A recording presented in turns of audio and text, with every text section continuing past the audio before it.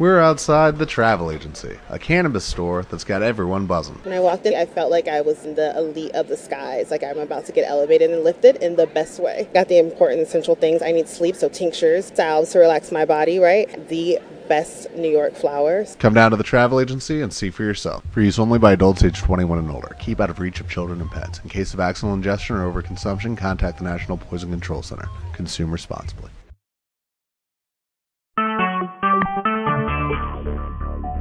Talk shoes. Recorded live. That time, ladies and gentlemen, for Inside the SFL. This time we are coming live from my deathbed. Okay, maybe not. Mighty, you with me?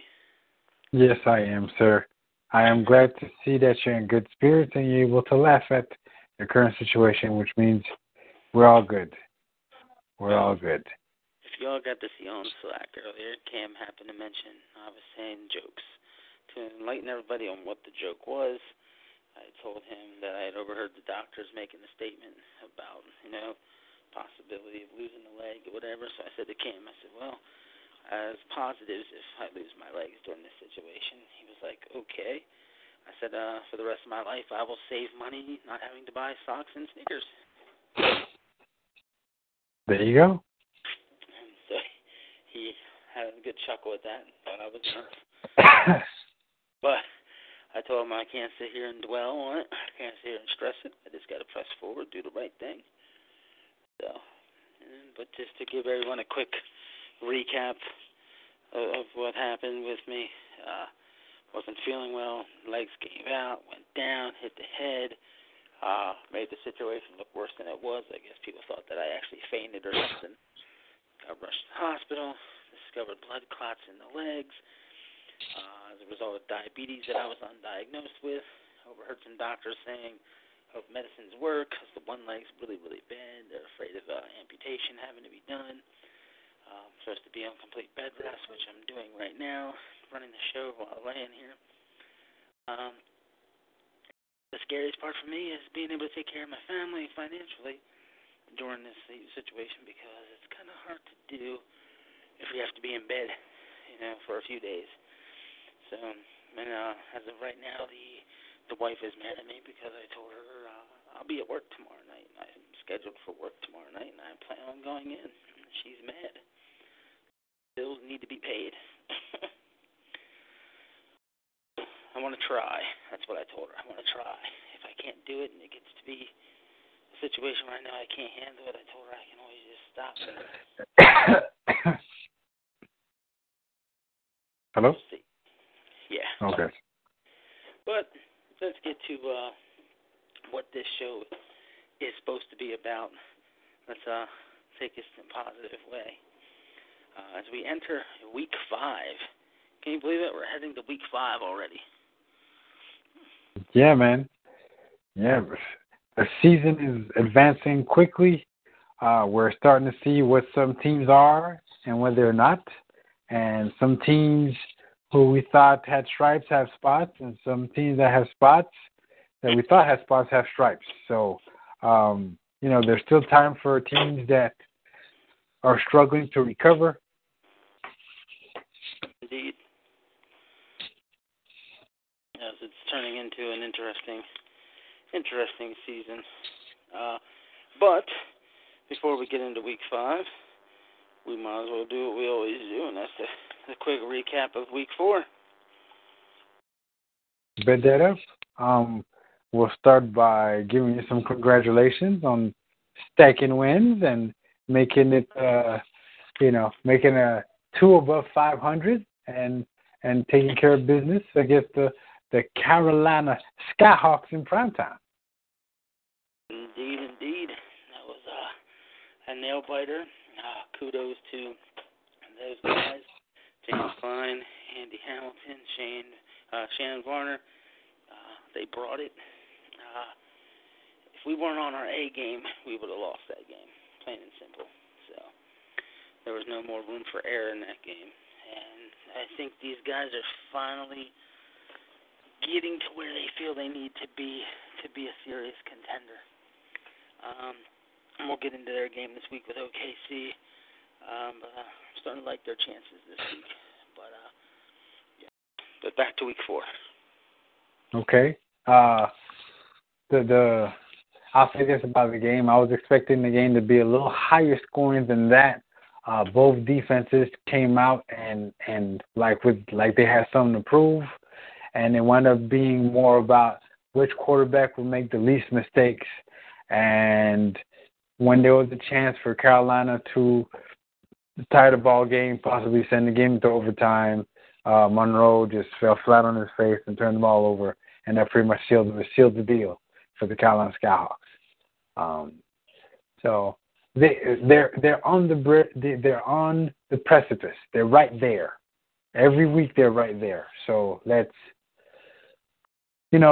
keep staying tuned and see if they could finally get over that hump to get that first win. Because I have a feeling once they get that first win in, it'll start a trickle effect where they'll be racking them up one after another. So let's stay tuned. That's all I got to say about that. The next matchup, we had that shootout in Mexico City where the Tallahassee Pride basically outlasted the Mexico City Aztecs, 36-27. What do you think about that one, Doug? Well, that game was an interesting one. I'm still sitting here in shock that Mexico City is currently falling down to 1-3. I didn't expect that coming into the season. But that particular game, you would think 394 yards, 27 points could win you a game. But when you're giving up 36 points and 458 yards, it's like, ouch. Couldn't get Bentley going no matter what. Just couldn't get him going. They held just Jay Calvin Kim in check for the most part. I mean, when you get 87 yards on 27 carries, that's doing the thing. But the Pride do what they usually do. Spread the ball all over the place. 2 receivers over 100 yards. They had 3 guys with 7 catches or more. But not to take away from Mexico City, Davis and Barrett both had 8 catches. Both scored touchdowns, 163 yards, 128 yards. It's just they got pulled away from there in the fourth quarter. But Tallahassee, are they for real or are they not for real? We'll get into that in a little bit. But Mexico City, I believe, is much stronger than the 1-3 record shows. There's something askew about Mexico City. We all thought the offense would be a little better than what it's shown to be. Now, mind you, they're still averaging quite a bit of points per game. But that's not what I'm saying there. I'm saying it doesn't feel like explosive. Like, one for the first down touchdown or like it used to be last season. Now, the change in the little tweak that they had to do in the build might have affected, or teams being wiser about how they defend against them and make them kind of earn every yard, if you want to use that term. Is that what's affecting their ability to score points in bunches and in a hurry? Maybe, but that's what that game felt like. It felt like Mexico City's offense in this game would have had to be the reason why this game, Mexico City's offense would have been the part of the side of the ball that would have had to carry him against Tallahassee, and that's not exactly what happened, especially with the way the defense is struggling.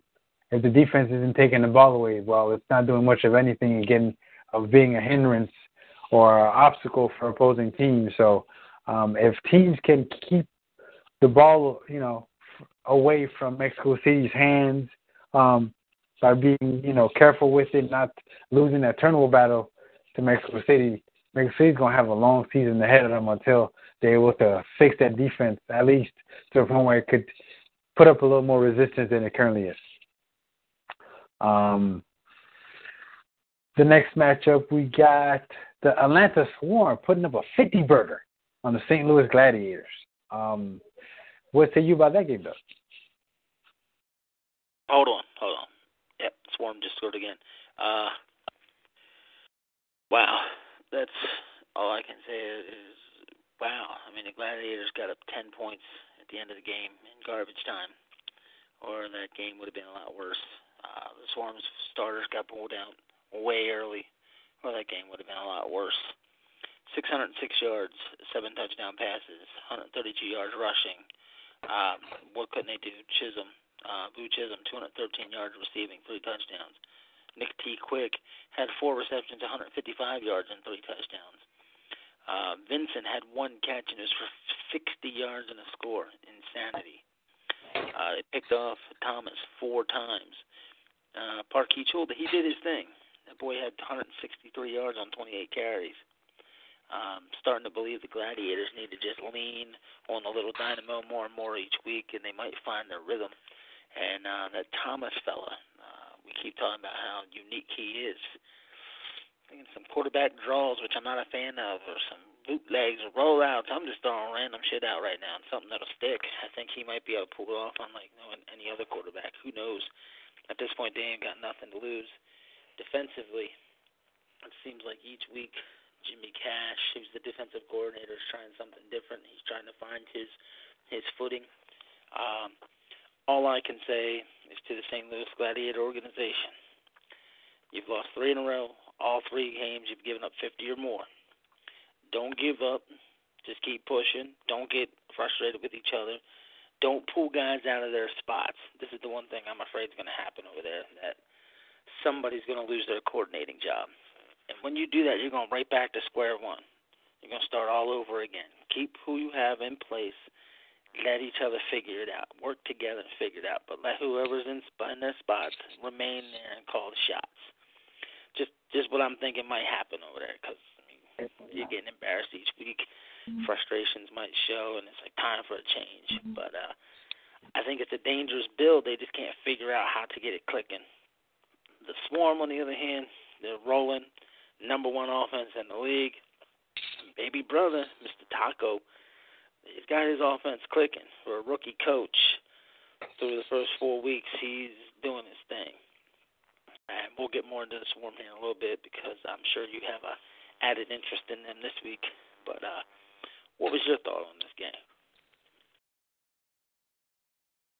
I don't know what kind of psychedelics they're allowing people to do down there, but they just need to, whatever the concoction they have for this game, they need to keep feeding him that, because he came out and like a man on a mission, like he had something to prove after that loss to Tallahassee in prime time. It's like, you know what? No, I'm finna show y'all that we could do this. We could put up points, and we can, we're not the offense that struggles on a regular basis. And my goodness, because they were just slinging the ball all over the place.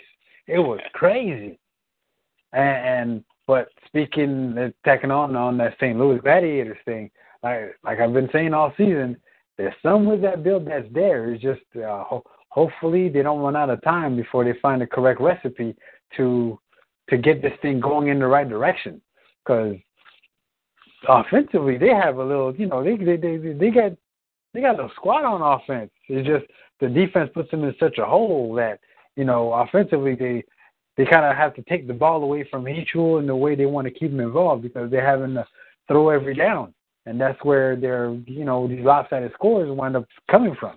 If the game were close in the fourth quarter, Parkey is still a threat, and then Jalen Thomas could then have his pick of the litter, so to speak, because he'll have one-on-one coverage on the outside. So hopefully, like I said, St. Louis, let's hope that y'all could turn it around and find the recipe to make that defensive, the build on the defensive side work. And wow, P-Funk. P-Funk. That's all I got to say. P-Funk. P-Funk came to play. And apparently the upset of the week, the Alaska Storm edged the Sioux Falls Sparrows 24-17. What do you think about that game, Doug?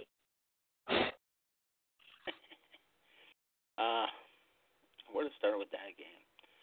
That game kind of caught everyone off guard, like you said. The Sparrows went into that game the favorite. You know that. And losing isn't the big shock to me. The biggest shock to me in that game was the fact that they were held to 272 yards of offense. and that Tyree didn't throw multiple touchdown passes. I don't know the last time that's happened to him. I'd actually have to look it up, which I can do here in a moment. Miller, Jennings, those guys did their thing like usual. But Beakley Jr., I think Alaska's starting to figure out how to use him. Murdoch Mock, 26 of 34. I think they're starting to figure out how to use him. And another thing that stood out to me was the fact that not one, not two, not three, not four, but 5 star players caught more than 2 receptions. The ball was spread all over the place, which means defenses have to be honest. All over the place, not just with one guy or this guy, not that side of the field, everywhere. I mean, Merrill, Klein, Beakley, Muhammad, Watts, everybody got involved. It was the complete package. So you really can't say much about it because it's insanity what happened. It really is. So kudos to you and your team for beating the Sparrows. Any win over Jason and company is very, very much earned. And I'm sure Jason would say, yes, it is. I'm trying to do that research here real quick. Julian Tyree. The last time Julian Tyree had a game where he threw, was it 1 touchdown or less, happened to be against the San Francisco Bulldogs in the Winter 16 season, which was March the 13th, 2016. He was 14 of 21 for 1 touchdown and 1 interception, and he had 153 yards in that game. San Fran with that defense, wow. And he had 3 one-touchdown passing games that year and a 0 touchdown passing game that year. And last season, which was the summer 16 season, he had 0, I'll say that again, 0 games where he had less than 2 touchdown passes. Every game it was 2 or more touchdown passes. So it had been over a season since that has happened to him. So that's why I'm saying I knew it had been a long time. That's what stood out to me more than anything else in that game. So much to be proud of.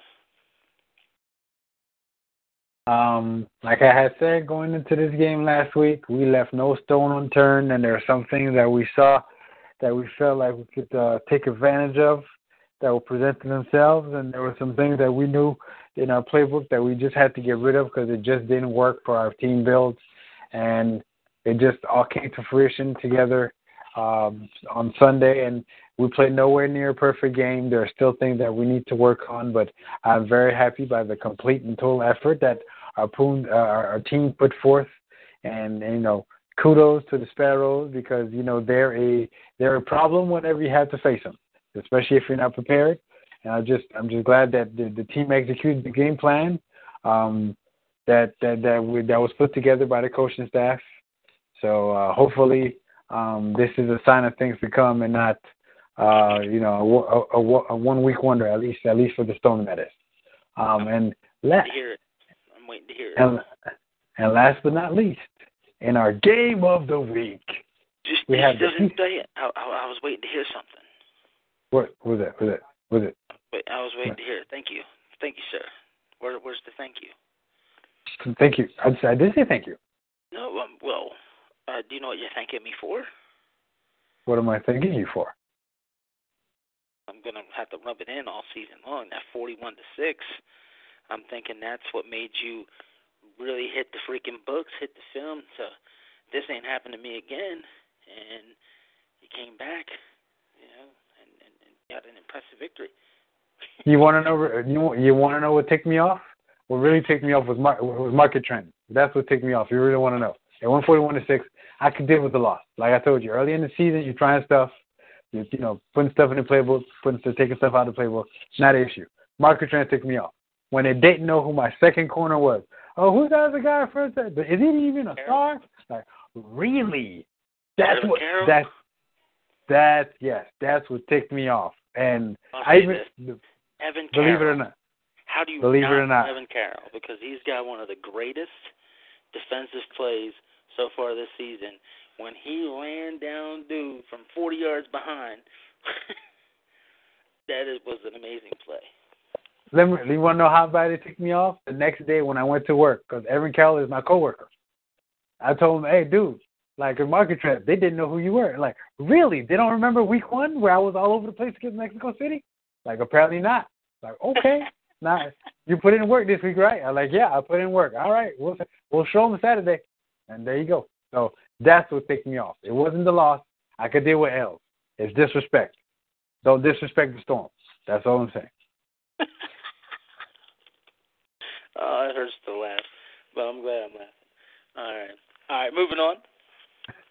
All righty. And in our game of the week, that was, with the play-by-play from our own Doug. I'm going to call Doug Hamilton. That's so terrible. Andy Hamilton. The Houston Hyenas outlasted the Queen City Corsairs 34-20. What do you think about that game, Doug? I didn't bother to watch that game. Who wants to watch a game full of joke owners? No, I'm just playing. I had to do that because Devon. I love giving Devon the business. Well, Houston and Queen City, 34-20. I mean, it was a real struggle.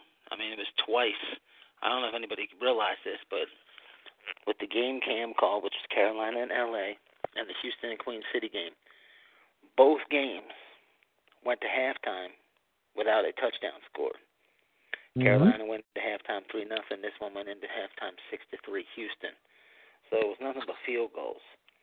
4 for those who can add. And then in the second half, you have explosion of points. This game more so than the game on Saturday. But it was an even game. I mean, here's the thing. Here's some stats people ain't going to realize. Houston only had 360 yards of offense, 30-40 less yards than Queen City had, which I thought was like, wow. They only had 5.3 yards of play, which is much further down than their average on the season. The passing game, they still threw the interceptions like they usually do, but so did Caswell. Marcus Allen Bose outrushed Deion Hawkins, but Deion Hawkins got the touchdowns. It just seemed like wherever Queen City did something, Houston was able to do it one step better or do enough just to get over the hump. I mean, just legacy, 8 catches for 151 yards. D.R. Sim only had 6 for 124, but still, they got the win. I don't know how much more Queen City needed to do, and the only thing I can keep thinking of is team build, team build, team build. And I think you know what I mean by that. Yep. That's the only thing that stood out to me. It must be the team build. We question a lot about the lack of a strong safety in St. Louis. This Queen City team has 2 generic corners, and I think, honestly, that was the difference in this ball game more than anything else. Because I sit here and I watched it, and I actually watched it back just the other day, just for this show. And maybe I'm crazy, maybe I'm not. You can confirm it for me one way or the other. I got a gut feeling if they have even 2 bronze corners, I think Queen City wins that ball game. I just believe it. And watching that game Monday night, going to half with the score 6-3, I was thinking, I don't know about anybody, I was thinking, like, you know what? Queen City got a chance to take this one. But it felt like they left the defense in the locker room because the defense they played in that first half was not the same defense that was played after halftime. And it was, they say, like, halftime adjustments don't happen. Halftime adjustments are real, folks. Like, because you could tell there are 2 different games almost being played on the same field. In the first half, I don't know if they were feeling each other out, trying out, the AI was trying out plays, seeing what worked, what didn't, and kind of kept a backlog. Okay, this could work. We saw something here. This won't work. Let's say because it's not like Houston didn't dominate them yardage-wise. Hawkins didn't do much damage. He had, a 32-yard run in there. But besides that, he had to earn his way across that field. But Queen City just, when it was time to make a play or make a stand, it's like it wasn't in them. And I don't know, you discussed the corners. It could be the fact that the corners aren't there, and that's why the pass rush can't get there in time, because that extra millisecond that the pass rush needs to get there, the receiver's getting open against the non-star corners, or what is there. But there are some adjustments that need to occur in Queen City to make them more competitive, because their one win, besides that one win they have, both of their losses were lopsided losses. Now, mind you, one was, a later in the game, kind of like, they got to the fourth, it was close, and then Sioux Falls dropped like 1 million points in the fourth quarter. That made their score look lopsided, but at the end of the day, your record is what your record says it is. So I don't know what adjustments they need to do or what plays need to be removed to make sure that, receivers don't run wide open in the secondary. So let's see if that staff over there, Eric and the rest of the crew can fix what's askew and remain more competitive late in the game so they have a chance to pull it out. Halftime adjustments are serious. All right. Moving along. And Ramos keeps going in and out of the chat. I just now noticed that. Okay. Where are we going from here? I think we just covered every game, if I'm not mistaken. Yes, we did. All right. Well, I guess before we get into week 5, which is where we go, I want to throw out a small, interesting stat to you. What you got? Everyone likes to talk about the AI in this video game favors the home team, correct? Yes, sir. Home team seems to have the advantage. Well, I want to see if you know what the record of the home team is this season so far through 24 games. We have 500. No, it's not 500. How many home games have you played so far? 24? We've played 24 games. And what do you think the home record is for the home team? Because like I said, through what we talk about, what everybody says, and the assumption, you'd figure through 24 games, the home team's going to have a significantly much better record. That was just a little stat that I wanted to bring up. Want to take a shot, an honest shot at what the record is through 24 games? We'll call it, you said 24, 16-8. Close. The home team this season, amazingly enough, is 14-10. And weeks 1 through 3, this is the number I found interesting, 1 through 3, each week, 2 away teams won. Last week, 4 away teams won their games. So, 14-10, the home team's record. So we've had 10 away team victories. And if I'm not mistaken, I want to double check it to make sure I am not crazy before I say it. I may not being crazy, go figure. Yes. Vegas beat the Renegades. Houston beat Queen City. Tallahassee beat Mexico. LA beat Carolina, therefore the Storm and the Swarm were the only home teams that were able to win last week. Ironic, you two will be playing this week, and we'll be getting into that. So, and I'll throw these numbers out because I find this interesting. We'll get into all the games here in a moment. But of the 6 games that are scheduled, 1, 2, 3. I think 3 of the away teams are favored, or maybe 2 of the away teams are favored. So the league's still in favor of home teams when they do these who you gots. And we'll be getting into, like I said, we'll mention those here in a minute. So just a small stat I wanted to throw out. So why don't we get to one of the things everybody loves to hear here on Inside the SFL, and that is this week's power rankings. Nice. Well, before you get into that, Doug, I want to thank everybody that chimed in and turned in your power rankings. We had Doug, if I'm not mistaken, we had an all-time high in voters this week. So that is awesome. And we want to thank y'all for participating, and let's try to get more people involved in these power rankings, because we do them for y'all. This ain't for us. This is for y'all to have talking points and things to discuss on a regular basis inside Slack and among team members. So the floor is yours, Doug. And to touch on that, the most we've done all season as far as votes, it's happened twice. We had 14 voters. This week, we actually got to 20. We had 20 voters. Still not the number that I'd like to see, because I think with the amount of people we have, we should have more voters. Thanks to the Power Rankings channel that was made, I think that's what helped inspire more guys to get involved. We had 20 voters, and there's 207 members of Slack on that page, which means only 9.66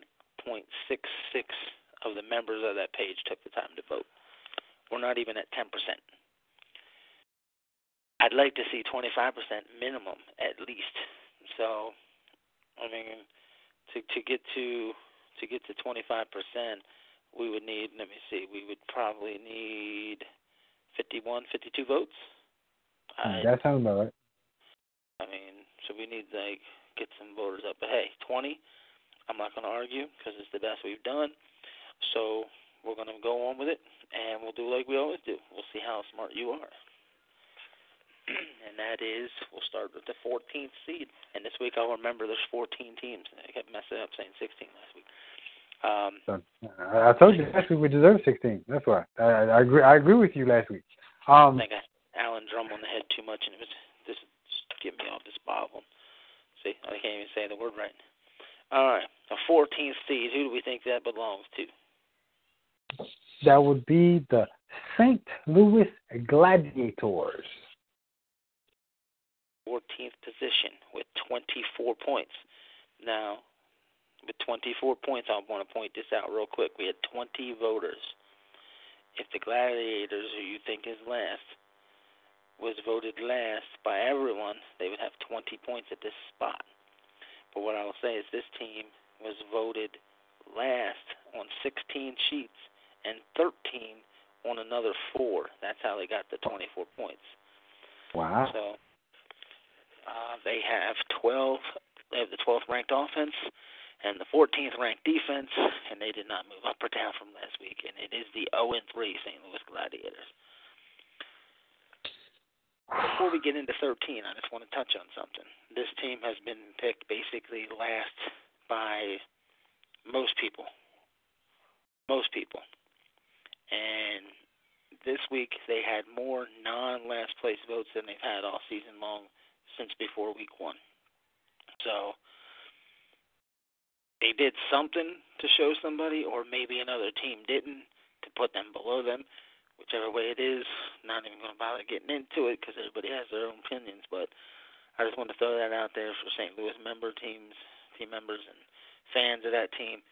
They are starting to get a little bit of respect, or they're getting respect because they're lacking respect for other teams. So, but moving on, the 13th seed. The 13th seed, I think, is the Carolina Skyhawks.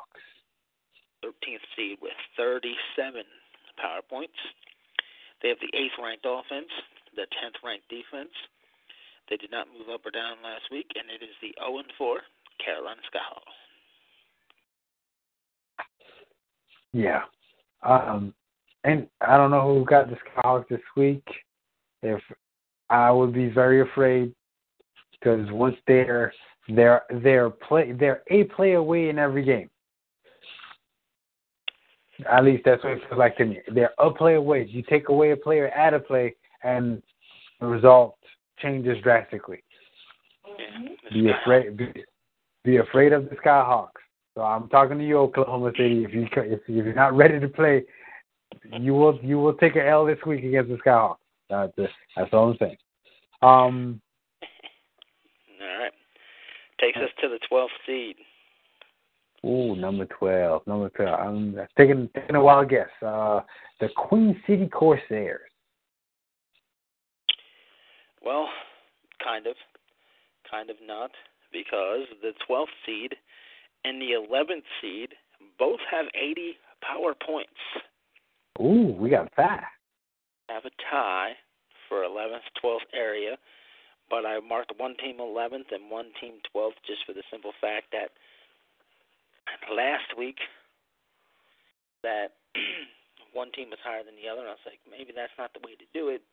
And what I did do, so people know, is the reason why I marked the one team 11th over the other team is because the one I put 11th actually had the highest ranking vote from someone non-affiliated with either team. Okay. So I figured if that was the highest vote that either team got, I'm just going to technically put that one at 11, the other one at 12. But since they're a tie, I'm going to announce them together. But the two teams are as follows. They're both 1 and 2. The first team has the 4th-ranked offense and the 4th-ranked defense. And think about that. This is a team ranked 12th on the power rankings. They're 1 and 2, but they are 4th in offense and 4th in defense. And they dropped 3 spots, and that's the Oklahoma City Renegades. And the other one is also 1 and 2, had 80 points. They're dropping 2 slots. They're the 6th offense and the 9th defense, and that is the Queen City Corsairs.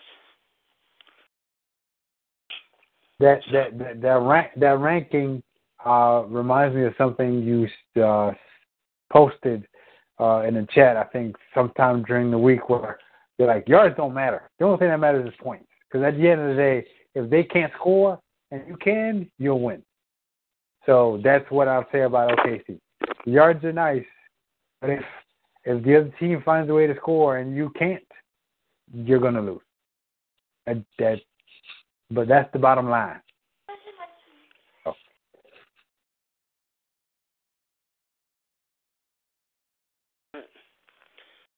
Where are we at here? The 10th seed. Yeah.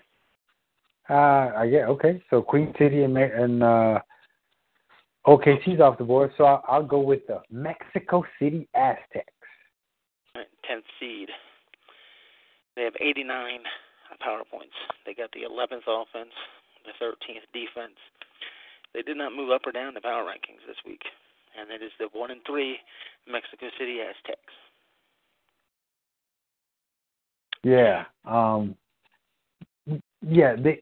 That offense, like I said, there's some tinkering that needs to be done because the playmakers are there. It's all about putting them in position to make the big plays that are possible, and that defense has to find a way to be more of a hindrance. And it's not about just being about big plays. And when I mean plays, I mean by takeaways. Just being able to force a 3 and out on a regular basis, so that offense could get the ball and then do something with it quickly, and then be able to stockpile a lead. And because that defense plays better with the lead than it does even or from behind. So that's what I'll say about Mexico City.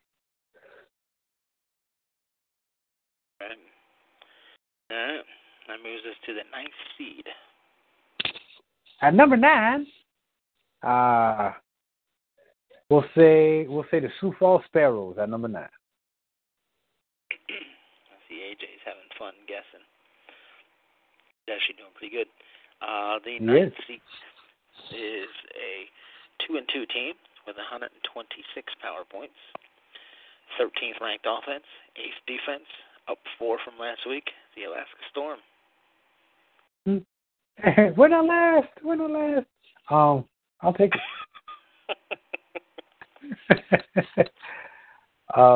Yeah, I'll take it. That's all I can say. All we can do is just, prepare, get ready, put on a good show, have one more point in the opposition at the end of the game, and move on.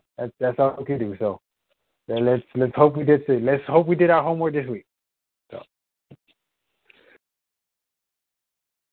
Indeed. Jay says that's not right. Okay. He disagrees with you being ninth. He assumes you should be higher than that. All right. Appreciate the love, AJ. All right. Moving on to the 8th seed. Number 8. Since Alaska was 8, then we'll go with Sioux Falls. The Sparrows. They must be number 8. All right, the 8th seed with 132 power points, 6 more points than the Storm. They have the 9th ranked offense, the 3rd ranked defense. They have slipped 5 spots in the power rankings from last week. The 2-2 Sioux Falls Sparrows. And there we go. They're right there. Let's see if last week's game was just a hiccup or was a chink found in the armor. So we'll see if Dallas saw something that they might be able to exploit, or if Sioux Falls was able to rectify whatever was askew last week to put on a fireworks, aerial fireworks that they usually do. Before we move on, that was the bottom 7 of the league. So I'll do a quick recap. 14, St. Louis Gladiators. 13, Carolina Skyhawks. 12, Oklahoma City Renegades. 11, Queen City Corsairs. 10, Mexico City Aztecs. 9, the Alaska Storm. And 8, the Sioux Falls Sparrows. That brings us to the top 7. So, who do you feel will be in the 7th slot at this point? In the 7th slot, well, you know what? I'm gonna take a wild guess on this one too. The Las Vegas Rodney Dangerfields, the Las Vegas Gamblers, baby, because they get no respect. And I do want to throw this out before I mention who it is.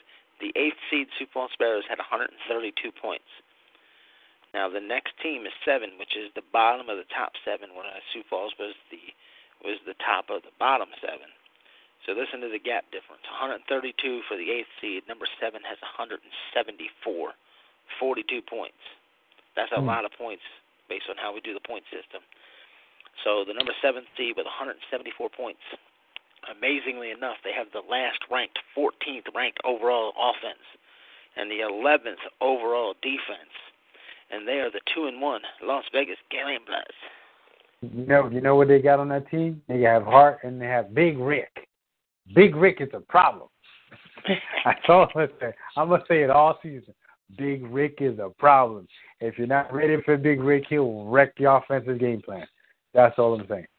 And I just want to say this about the Gamblers. I'm going to say this right here, right now, because I'm ignoring that ranking. I'm ignoring those stats of 14th offense and 11th defense. It has to be ignored.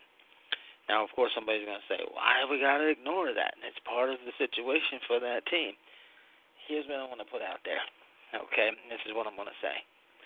This team went out there and upset the Sharks in week 1 to get off the freaking schneid right away and go up 1-0. Week 2, they blow an incredible lead, and I'm sure they're still wondering how that happened. So Houston is lucky to have that victory, and the mom might get mad at me, but it's not a victory that was earned.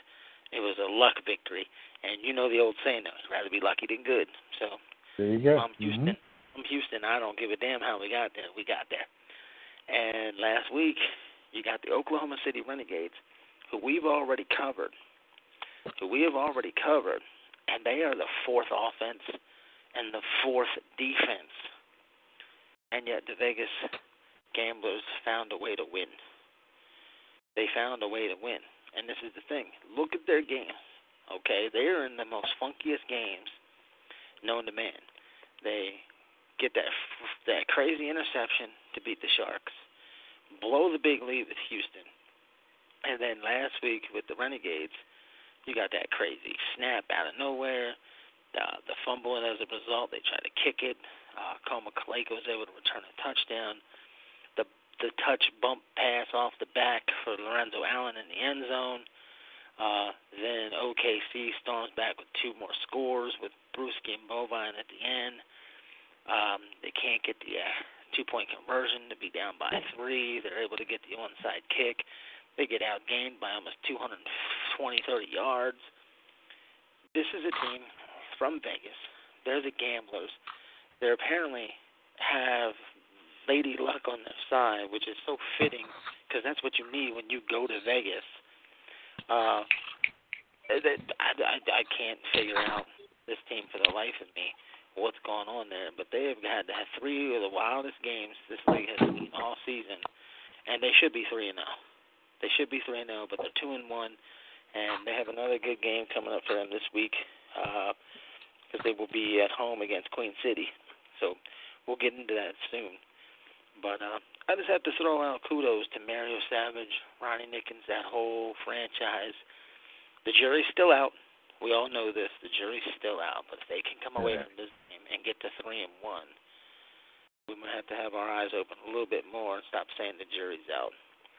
So, but we will move on, unless you have something to say about them. No, just Big Rick. It's just they make. I'll say this: they make games ugly. I love ugly games, so I'll watch their games all day long. They make games ugly and find the most ridiculous ways to score. And hey, at the end of the day, do what you gotta do to win the game. That's all. That's what football is about.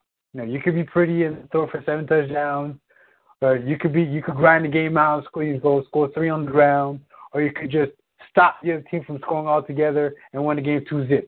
Whichever way you got to do it, make it happen. As long as you have more points than the other team at the end of the game, that's all that matters. And kudos to Vegas. Keep doing what y'all doing.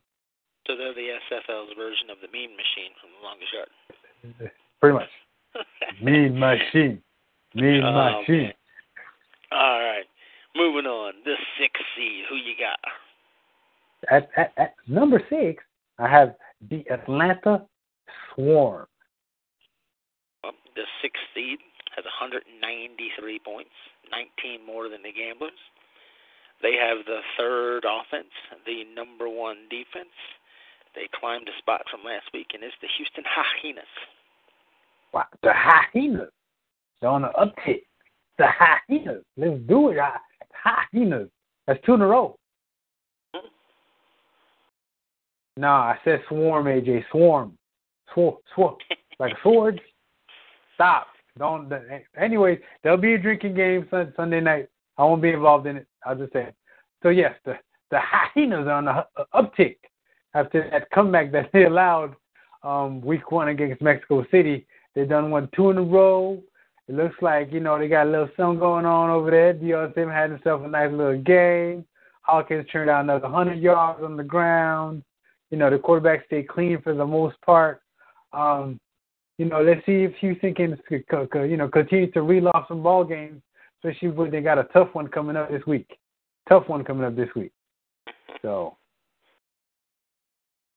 All right. So now we're getting to the top 5. The 5th team in the power rankings. Who do you think? Number 5. Wow. Then let's try it one more time. We'll go with the Atlanta Swarm. The 5th seed had 203 power points, which was 10 more than Houston. They have the 10th offense. They have the 12th defense. And they are the 2-1, did not move up or down from last week, and Baltimore Crabs. Wow. No love for B-more, I guess. Wow. Well, TJ is who TJ is, and he'll keep. He's on the way to steadying that ship, and we're beginning to see what they're about. So it's going to be interesting to see in this massive tilt we got Monday night. That's going to be called by Andy about which behemoth, which juggernaut will pull this one out. So, okay. All right. Okay. That gets us to an even better part of the power rankings. And now we are getting into the part that we all like to hear, and that's the top 3-4 teams. So the 4th seed, who do you think it is? I'll go with Mr. SOB himself, the Dallas Roughnecks. In the 4th spot, 210 points, 7 more points than Baltimore. This team has the number 1 ranked offense in the league and the number 5 defense. Up 2 from last week, the 2-1 Atlanta Swarm. When I don't pick them, that's when you call them. That's not how the game's supposed to work, though. Kudos to Chizzy and the rest of the squad. Taco, I see your offense, causing big plays and headaches everywhere. Let's see if they can keep it up. Indeed. All right, moving along. Number 3. Number 3, I guess if they weren't 4, they'll be 3. Number 3, we'll call it the Dallas Roughnecks. Number 3, 215 points, 5 more points than the Atlanta Swarm. This team has the 5th ranked offense, the 2nd ranked defense, the 2-1 Dallas Roughnecks. There we go. Mr. Monax and crew, Mac Wavy, at the reins. They got a nice little tilt this weekend as well. So this weekend slate of games is exquisite. It's scrumptious. I can't wait to gaze upon the myriad of games going on at the same time. It's going to be electric out there, I tell you. Number 2. Yeah, with 2 and 1, what order are they? Tallahassee 1, LA 2, or is it LA 1, Tallahassee 2? I'll go with the Sharks at number 2. All right.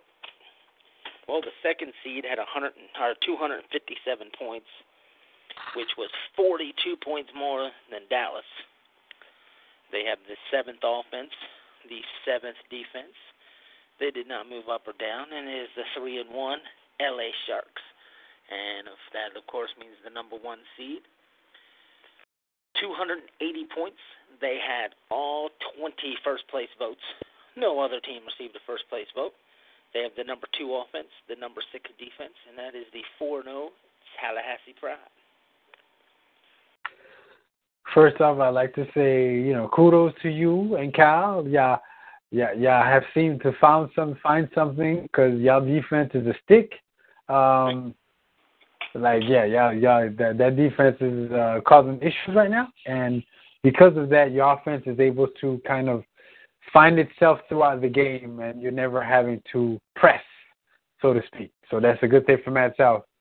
You mentioned our defense. I have to pull a DeMond Simeon.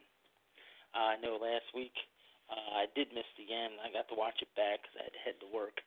He was upset with all the yardage the Hyenas were giving up there at the end because it was garbage time. They were winning, so they were giving up yards.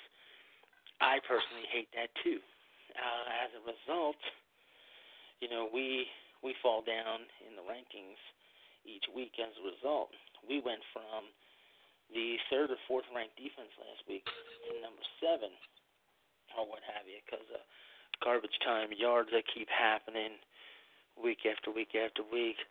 But I was put in check by some people, and that was, who gives a damn about the yards? You guys have other numbers that are impressive. So I want to give the spotlight to Kyle for just a minute, just because I'm very grateful for what he's done for me. The Sharks, we allow 12.5 points a game, which I think is absolutely freaking ridiculous. And Kyle Walsh's defense has not allowed a touchdown to a star player. Now, granted, Carolina did get a touchdown last week, which was a non-star. But I'm talking to a star player since the 3rd quarter of week 2, and that was to Pete Bruschi. And the defense has not given up a touchdown pass of any kind since the 2nd quarter of week 2. Now, can we keep that streak alive again this week against St. Louis? My gut honestly tells me no, because for some reason St. Louis finds ways to score. They just don't know how to find a way to stop anybody. But I just wanted to give those couple mentions to Kyle, because with what Kyle's going through on his personal level, the fact that he still has enough time to focus and pay attention and do his due diligence to make this defense effective, I think it deserves great praise. Yes, it does. Good work, Kyle. And Good work to Doug for recruiting them. And then the number one squad with the Bullets, they don't seem to want to lose. The Tallahassee Pride, led by Frank Gooden. Frank Gooden, offense, pretty boy, and offense designed by T-Pac. The boy Frank, he's so pretty. Oh goodness. Oh man. Well, these records and these power rankings and the talk of, oh, we have a tougher schedule than you, and we have a tougher this, and yours is weak. It got me thinking while I was laying up in the bed, not able to do anything. I wanted to get my hands on a computer, which I did. Got me a pen and a pad, and I jotted down some information. And I'm going to share that with everybody here on Inside the SFL because I find it to be very interesting.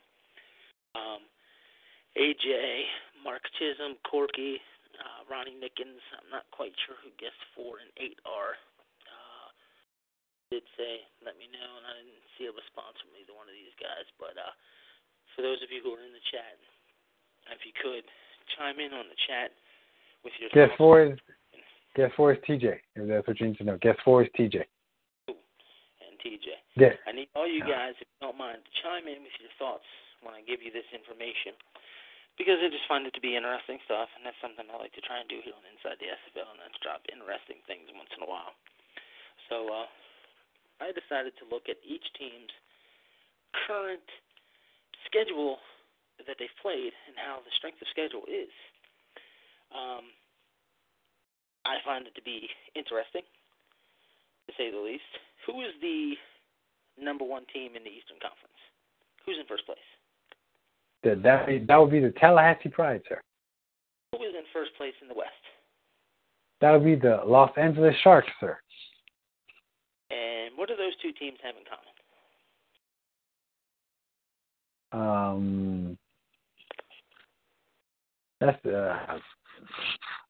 I don't know. You stumped me, sir. They both play football. I don't know. I don't know what the answer is. Okay, can't say no to that one. But these two teams happen to have the current weakest strength of schedule within their own divisions. And they're in first place. Does that have anything to do with it? And I'll get into further details. The Sharks opponents they played so far this season are a combined 5-9, which is a winning percentage of 35.7, which is the weakest within their division. And the Pride's opponents are a combined 3-11, which is a 21.4%. So my question is, does this have anything to do with the team's success in each division? Or does it have nothing to do with it? Or is it a combination of the two? Or nothing at all? I just find that to be very interesting, to say the least. I think it's a hand in hand. I mean, as they're winning, of course, the teams they're going to be playing are losing, and that will cause the teams to have a worse record than, and let's say a counterpart team who's, vacillating between wins and losses each and every other game. So that's kind of what's going on there a little bit. If you reverse your record from 3-1 to 1-3, what does that do for the win-loss record of your opponent? It increases it because now they have the win, so on and so forth. You get what I'm saying? Okay. Well, let's look at the flip side of this. Who is the last place team in the East? In the East? Well, if you go by record, it's the Skyhawks. If you go by power ranking, it's the Gladiators. You got to go by record. It's the Skyhawks, 0-4. Who's the last place team in the West? The Mexico City Aztecs. What do those two teams have in common? They probably have the hardest schedules in their respective conferences. That would be correct. Those two teams have the toughest schedule within their own respective conference division. And the Aztecs' opponents are a combined 10-4, which is a winning percentage of 71.4%, while the Skyhawks' opponents are 11-4, which is a 73.3% teams that are in first place have had the weakest schedules, and the 2 teams that are in last place have had the toughest schedules within the division. So I'll just throw these numbers out real quick so everybody knows, and I'll do it in order, weakest to toughest. Starting with the East, Pride's 3-11 record, 21.4%. The next weakest schedule belongs to the Sioux Falls Sparrows, whose opponents are 5-9, 35.7%. Then there's a tie at the 3-4 spot. Both teams have a 4-7 opponent record at 36.3%, and that is the Queen City Corsairs and the Baltimore Crabs. At number 5 is the Atlanta Swarm. Their opponents are 6-5, which is a 54.5%. And the 6th slot is the Gladiators, whose opponents are 7-5, which is a 58.3%. And then the Skyhawks are in 7th, like I said, 11-4, 73.3%. Before I get to the West, I found it interesting that the 2 bottom teams do have the 6th and 7th toughest schedules, or the 1st and 2nd, rather. So their opponents have been very tough. They have the 2 hardest schedules, and they're the 2 teams suffering. So it might shine a little light on the situation and why those teams are suffering so much. All right, moving over to the West, easiest schedule belongs to the Sharks. Opponents are 5-9, 35.7%. Second easiest schedule belongs to the Roughnecks. Their opponents are a combined 4-7, 36.3%. Then it's the Houston Hyenas at 3rd slot. Their opponents are 4-6, which is 40%. The Alaska Storm are 4th. Their opponents are a combined 8-7, 53.3%. Then you have the Las Vegas Gamblers. Their opponents are 6-4, which is 60%. And then the same thing happens in the West that happens in the East. The 2 toughest schedules, those 2 teams are 6th and 7th in the division, as the OKC Renegades are a combined 7-3, 70%. And the Aztecs, as I mentioned, 10-4, 71.4%. So, like I said, I just wanted to put those numbers together and give it a quick look, and I just found it very interesting. So when you look at the team's current standing and current toughest strength of schedule, the team that is doing the best based on strength of schedule and current position to give kudos to would be the Atlanta Swarm. They have the 3rd hardest schedule within their division, and they're sitting in 2nd place. And that's the highest of any team with a tougher schedule. So they have the toughest schedule of anybody who's doing well. So kudos to them. And then the Gamblers, they're also 2-1, but they're underneath the Roughnecks and the Hyenas and the Sharks at this point. But that's 2 2-1 teams that are playing very tough schedules as of now. Thoughts on that bit of information?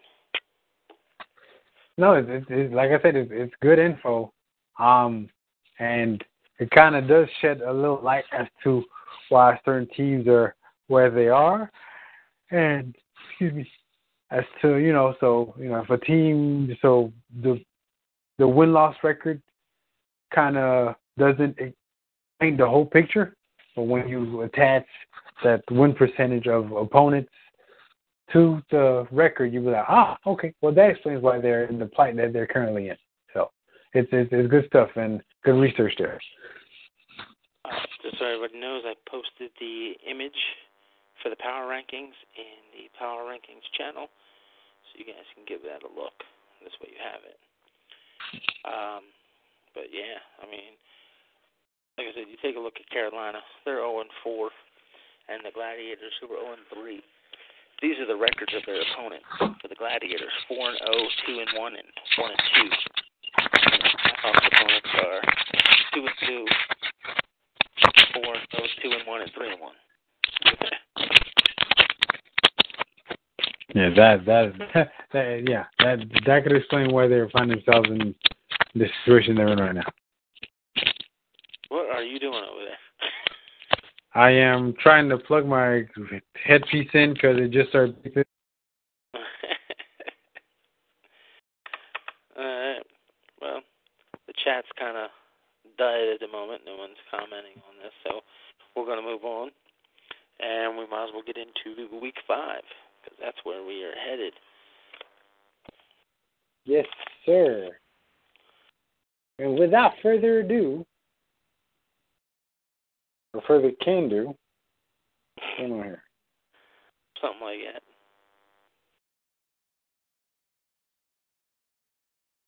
Which game do you want to start with first?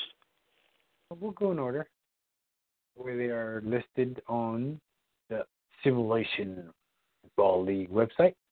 And we'll go with the Sharks are traveling to St. Louis to take on the currently winless Gladiators. Give me a brief synopsis of what you, not really what you prepared for, but what your mindset was coming into this game. Well, I could have came into this game with the arrogant, cocky attitude of, this is a bye week. But I didn't have that attitude because I have much respect for Mr. Crazy Eights. This is Mr. Freeman up here. I'm a big fan of Colin Northrup. I just love that kid to death. And I talk to Jimmy Cash often. And every time I talk to him, I sit there and say, this kid can't be 14. And that's something I'm going to make sure you guys remember. He's 14. The kid is 14. They're struggling. They've let 3 teams in a row drop 50 or more points on them. Their offense is starting to get better each week. I see promise with the defense each week. It seems like as soon as it looks like, they're going to get it, they just seem to fall apart. And that's where the AI adjustments come in, because the AI is not stupid in this game. It's one of the most incredible things about this video game that we use. So I couldn't take this game light. I had to literally study this game. I ran a few sims using the cross-conference file. The one game, I was nervous because in the one sim they were getting me, I was like, I can't have this. But I'm very confident heading into this game. I don't want to be that team that allows them to get that first victory after the way they've been getting beat, especially this season the Sharks hopefully are for real. We have things we need to improve on. We need to get our offense clicking a little bit more, although I was told today to shut up about that when I was talking to somebody about it, and he started pointing out a lot of facts about my team. It opened my eyes to some things, but I'm never satisfied. I'm greedy. So, if I had to be unbiased and be an honest, journalist, if you will, there's no way I'm not picking anybody but the Sharks to win this game, and you would expect the Sharks to win this game big, based on what's been going on with both teams on the field. Defer to you. Okay. I'll say this about the Gladiators. In every contest they've played, they have exceeded the amount of points they scored. So, first week they scored 13 in a rout. Second week they scored 20 in a rout. This past week they scored 23 in a rout. So they are finding a way to score something. They're just struggling stopping the opposing team. I'll say this. That stand out to me is they got to start scoring them earlier before it gets into garbage time. They're scoring, but they got to score more before garbage time. Yeah, I fully agree there. But what I will say though is that, I don't know if the coaches see what's happening on the defensive side to kind of remove or stem the bleeding, so to speak, and are able to keep the game closer. Because right now they're in a spot where the games are getting out of hand so early that they are forced to do things that they'd rather not do. And I don't know if this is the week where they'll be able to do that now, because especially running into that Kyle Walsh defense. That's going to be an issue for Jalen Thomas, the rest of them boys. If they can't get Parkey loose, and we know how tough it is to get any running back loose against the Sharks. If they can't get Parkey loose, that could spell doom for that offense quickly. Saying all that, I like the Sharks coming into this week, but I'm just saying if this is the week where they finally figured out the defense and how to, have those 3-star linemen take over a game, this is going to be this might be a low-scoring affair in the fourth quarter if they're able to find a way to finally unleash those guys and have those guys be effective on a regular basis. But yeah, I like the Sharks. I don't know if this is the week that they'll be able to fully get there. Now, they might have, a quarter, a quarter and a half where you're like, wow, okay, that's how the D-line and that defense is supposed to look. But then, having not done all their research to, know what to leave in and know what to take out, you'll see a few plays here and there where they're not as dominant as they should be, and that's where LA will take advantage of those mistakes and, pull out like a 10, 14-point victory. And I'll throw these numbers, small little things. This is the number 2 team in the power rankings traveling to the 14th team in the power rankings.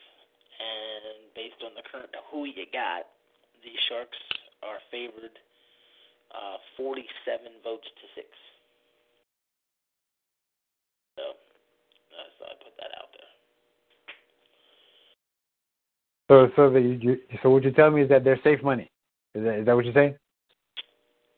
That's what Vegas would say.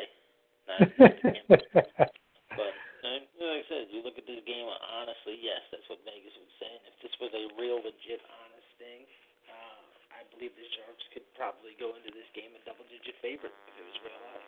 I can see that. But the reality would say they'd probably be an 8 or 9 point favorite.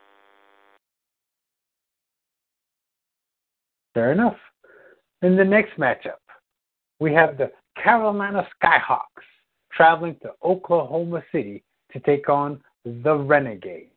Who you got, Doug? You got the 13th seed in the power rankings traveling to the number 12. Before I did the breaking down of things, I was sitting there thinking, OKC's been struggling offensively. Well, could I have been any more wrong? I mean, they are the 4th best offense, the 4th best defense. Carolina's 8 and 10 in those respective categories. Both teams have lost close games, but the Renegades have gotten themselves a victory this year, something Carolina is trying to find. Like you mentioned, you got to get over the hump.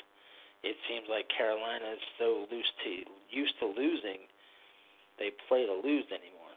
And it's just like that's not what they're doing, but it just feels that way. This is as good as week of any for them to get a victory. Because let's face it, while they get a lot of yards, OKC doesn't put up a lot of yards. Points. They get the yards, they don't get the points. That's how I'm saying that. Gee, I got that all confused. So I'm going to repeat that. Carolina has as good a chance as any to win this week because OKC doesn't put up a lot of points despite putting up a lot of yards. That's how I want to word that. They got to get Brewski going. As you saw last week, the Carolina rush defense, which came in number 1 in the league, kind of got exposed. They get Brewski this week. Brewski is just as good as any to rip that rush defense apart. They need to get him involved. I'm very curious as to how Carolina is going to slow down the weapons. I mean, Bovine's finally showing up. Remy Piper is a threat, and Caleb Hamby is one of the most underrated players in the league. And that is pretty much the go-to guy anymore. So that's 3-4 weapons right there that I just mentioned.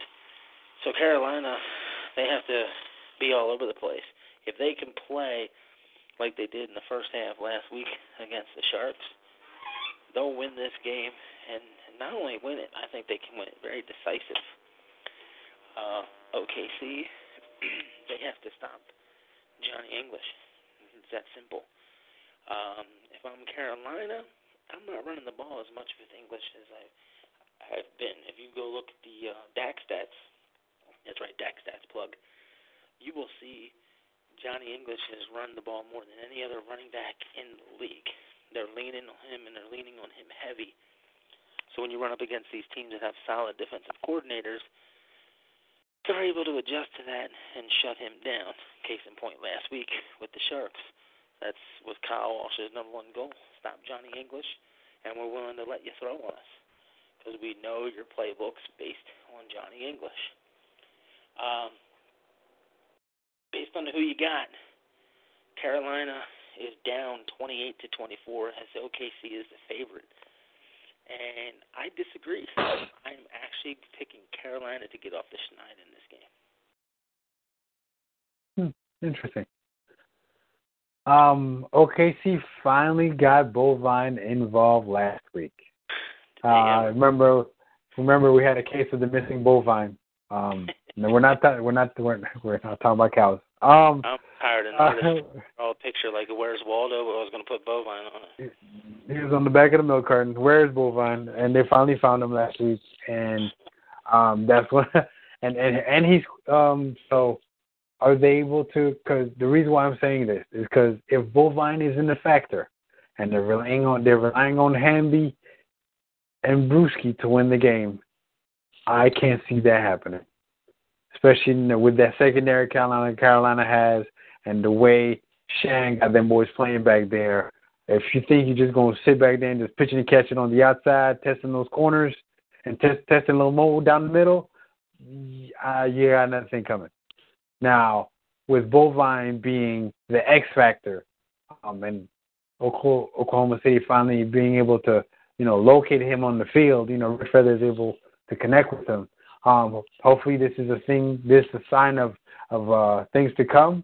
And if that is the case, I like OKC, by keeping Bovine involved in the Carolina defense back, where now Brewski can do his thing underneath because they're having to protect the deep with 4 as opposed to just, stay back in cover 3 or cover 1 and just stop the run with your 8. If Bovine's not a factor, Carolina wins the game. But I believe OKC finally found a way to get him the ball on a regular basis. And I can see OKC pulling this one out by a field goal late. Fair enough. In the next matchup, we have the Sioux Falls Sparrows going into the Dome, taking on the Dallas Roughnecks that are coming off a bye off that boat. Remember that picture with the boat, the Mac boat? Was that the dot, right? They were on the dot last weekend because they were just chilling watching SFL action. So Fred, I want a petition on to ban dot statement. It's annoying. So fresh off the bye week, they're having to face the Dallas Roughnecks. So who you got, Doug? You got Sioux Falls or you got Dallas? Boy, this game. I went back and forth on this game over and over and over and over again. Both teams give up 20, 22 points a game. That's what they allow defensively. When it comes to the total defense, they're second and third in the league, separated by less than 7 freaking yards. When you look at the rush defense in the league, Dallas is a little better, 83rd. Sioux Falls is all the way down with 130 allowed, and that means they're second and 12th in the league. But the rushing defense from Dallas probably won't be needed in this game because, this is Sioux Falls. They're not going to run the ball. It's the pass defense. That's the issue. What does Dallas love to do?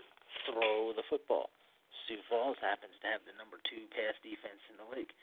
Dallas is number 5. They're separated by 41 yards. That's an interesting stat. Something I needed to really look into. So I was like, how bad is the pass efficiency of these teams?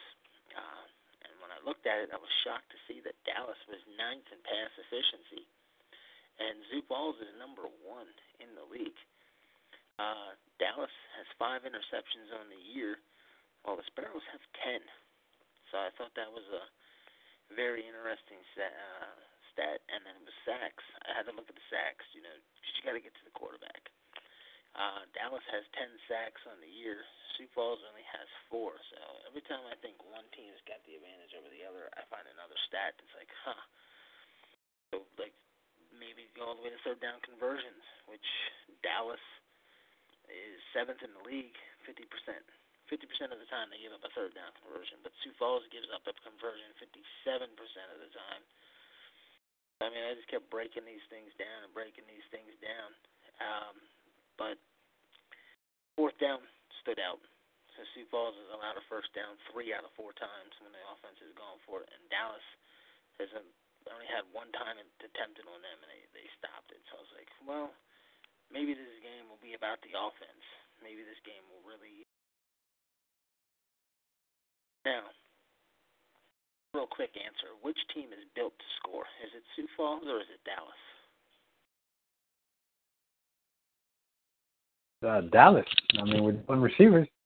But Dallas is built to score, not Sioux Falls. And Sioux Falls is averaging 29 points a game, while Dallas is only averaging 25. I found that to be a very interesting stat. Now, Dallas has the more effective offense for 401 yards to Sioux Falls 365. But I thought about it, and I was like, man, scores more. So, you look at the passing offense, they're number 2 and number 3 in the league, separated by 2.7 yards passing. 2.7 yards passing.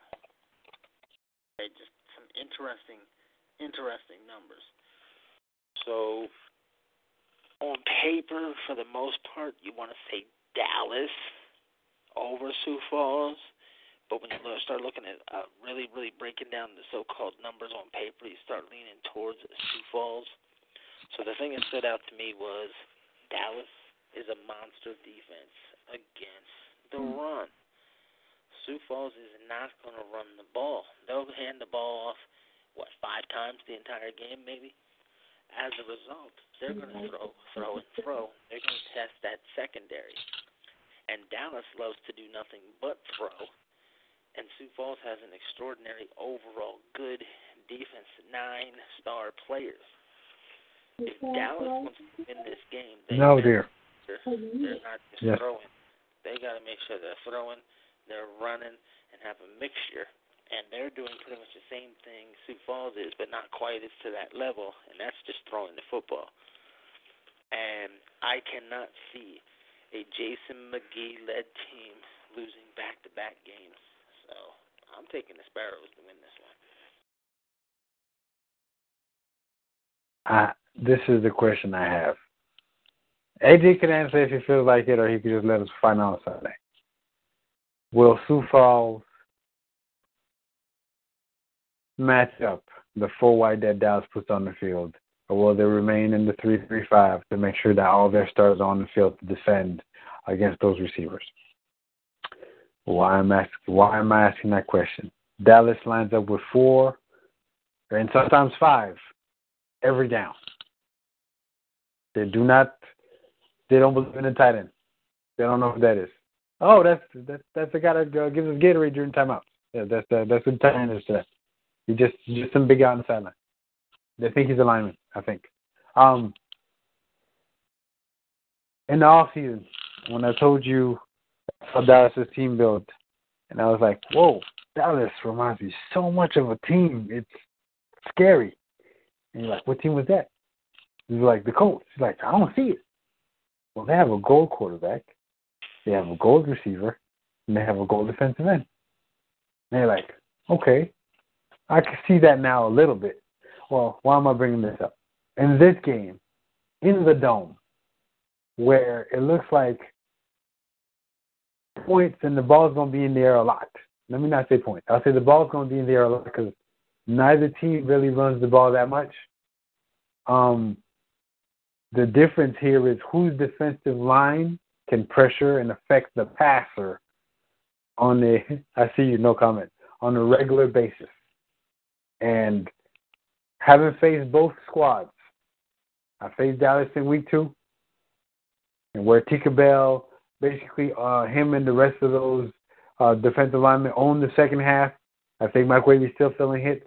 We're almost a month removed from the game, and the Storm faced Sioux Falls last week, where their defensive end wasn't as much of an issue to have to protect Mock, and that's where Mock was able to take his time and pick his spots and spread the ball around. So if Sioux Falls is caught in a spot where they have to throw the ball a lot, albeit for whatever reason, whether it's down a distance or that's the game plan, and they're not factoring in the fact that Tika Bell can literally change the outcome of a game by himself if you're not careful, yeah, Dallas might just run away with this contest because of that factor. Because Steven could coach them deep. But if Sioux Falls factored into the game plan, you know what, they have a upper echelon lineman, which causes his teammates to play that much better because you're having a game plan for him. Let's put into the game plan a couple of plays to mitigate the pass rush, and then it kind of evens it out where he can't just take over the game because as he's trying to run past the tackle to get at our quarterback, we're sneaking underneath with our new running back, or we're throwing a screen pass, or we're throwing a little short pass to let Jordan Jennings do his thing on the outside. So that's where the chess match that I love in football comes in. That being said, Dallas is at home. Dallas has that goal defensive lineman, and Sioux Falls is a pass-heavy team. I don't like their chances this game. Because if they have to rely on Julian Terry's golden arm to win this, with Tika Bell coming off his blind side, yeah, that could go sour real quick.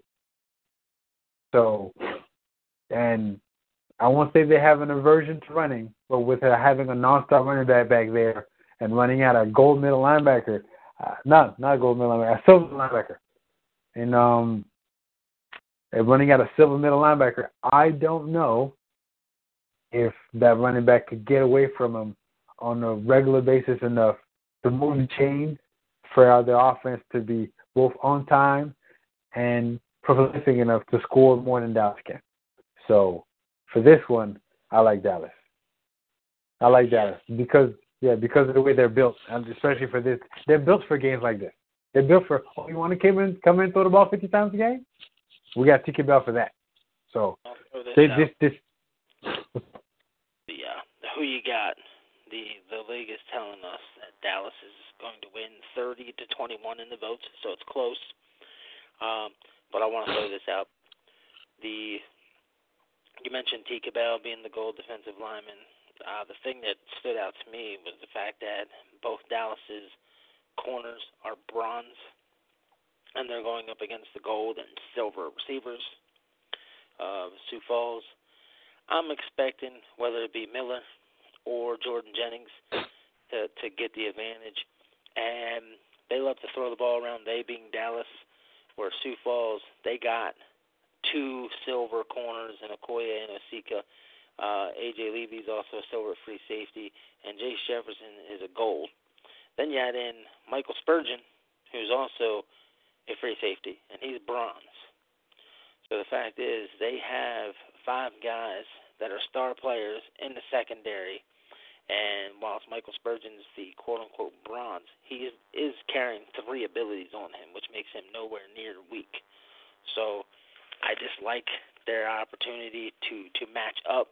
Now, of course, Dallas offensively, you got to worry about the fact that Concord's a gold, and Escobar and Reed are silvers. Oh, and don't forget Robert Dobbs, who's also the bronze. So, I mean, it makes that a little interesting.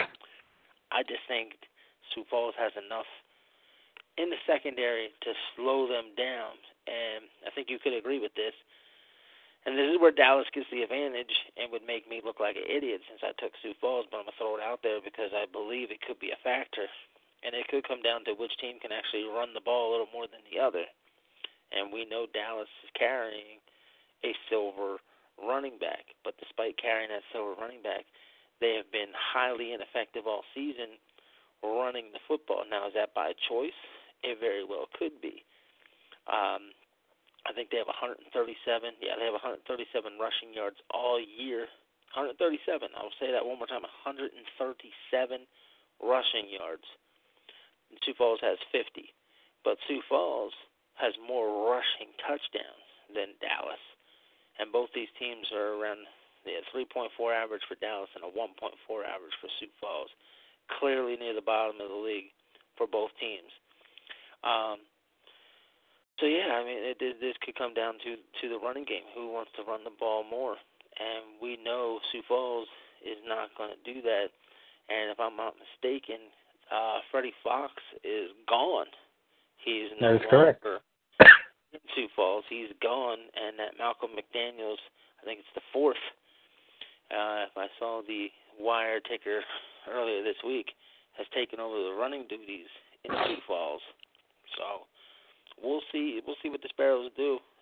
But clearly we can make a case for either team to win. Clearly we can make a case why either team would lose.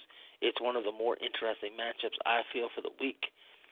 But I'm going Sioux Falls. You're going Dallas. And either way, this is a game everybody needs to pay attention to and watch. Everybody, yes, I agree there. Everybody needs to watch that game. But you and I will be on the same page. I think you and I will be on the same page. Go Sparrows, because we need Dallas to lose. Hold up, don't you have them later in the year? You can take care of your own business. Exactly. And that being said, the next matchup, we have the Queen City Corsairs at the Las Vegas Gamblers. We like that. This game. How interesting is this game? I don't even know where to go with this game. I mean, you've got the three big defensive linemen for Queen City. Koa Kaleo, I believe that's his name. Jimmy Ritchie, and the big dog, Ed Ritter, for Queen City.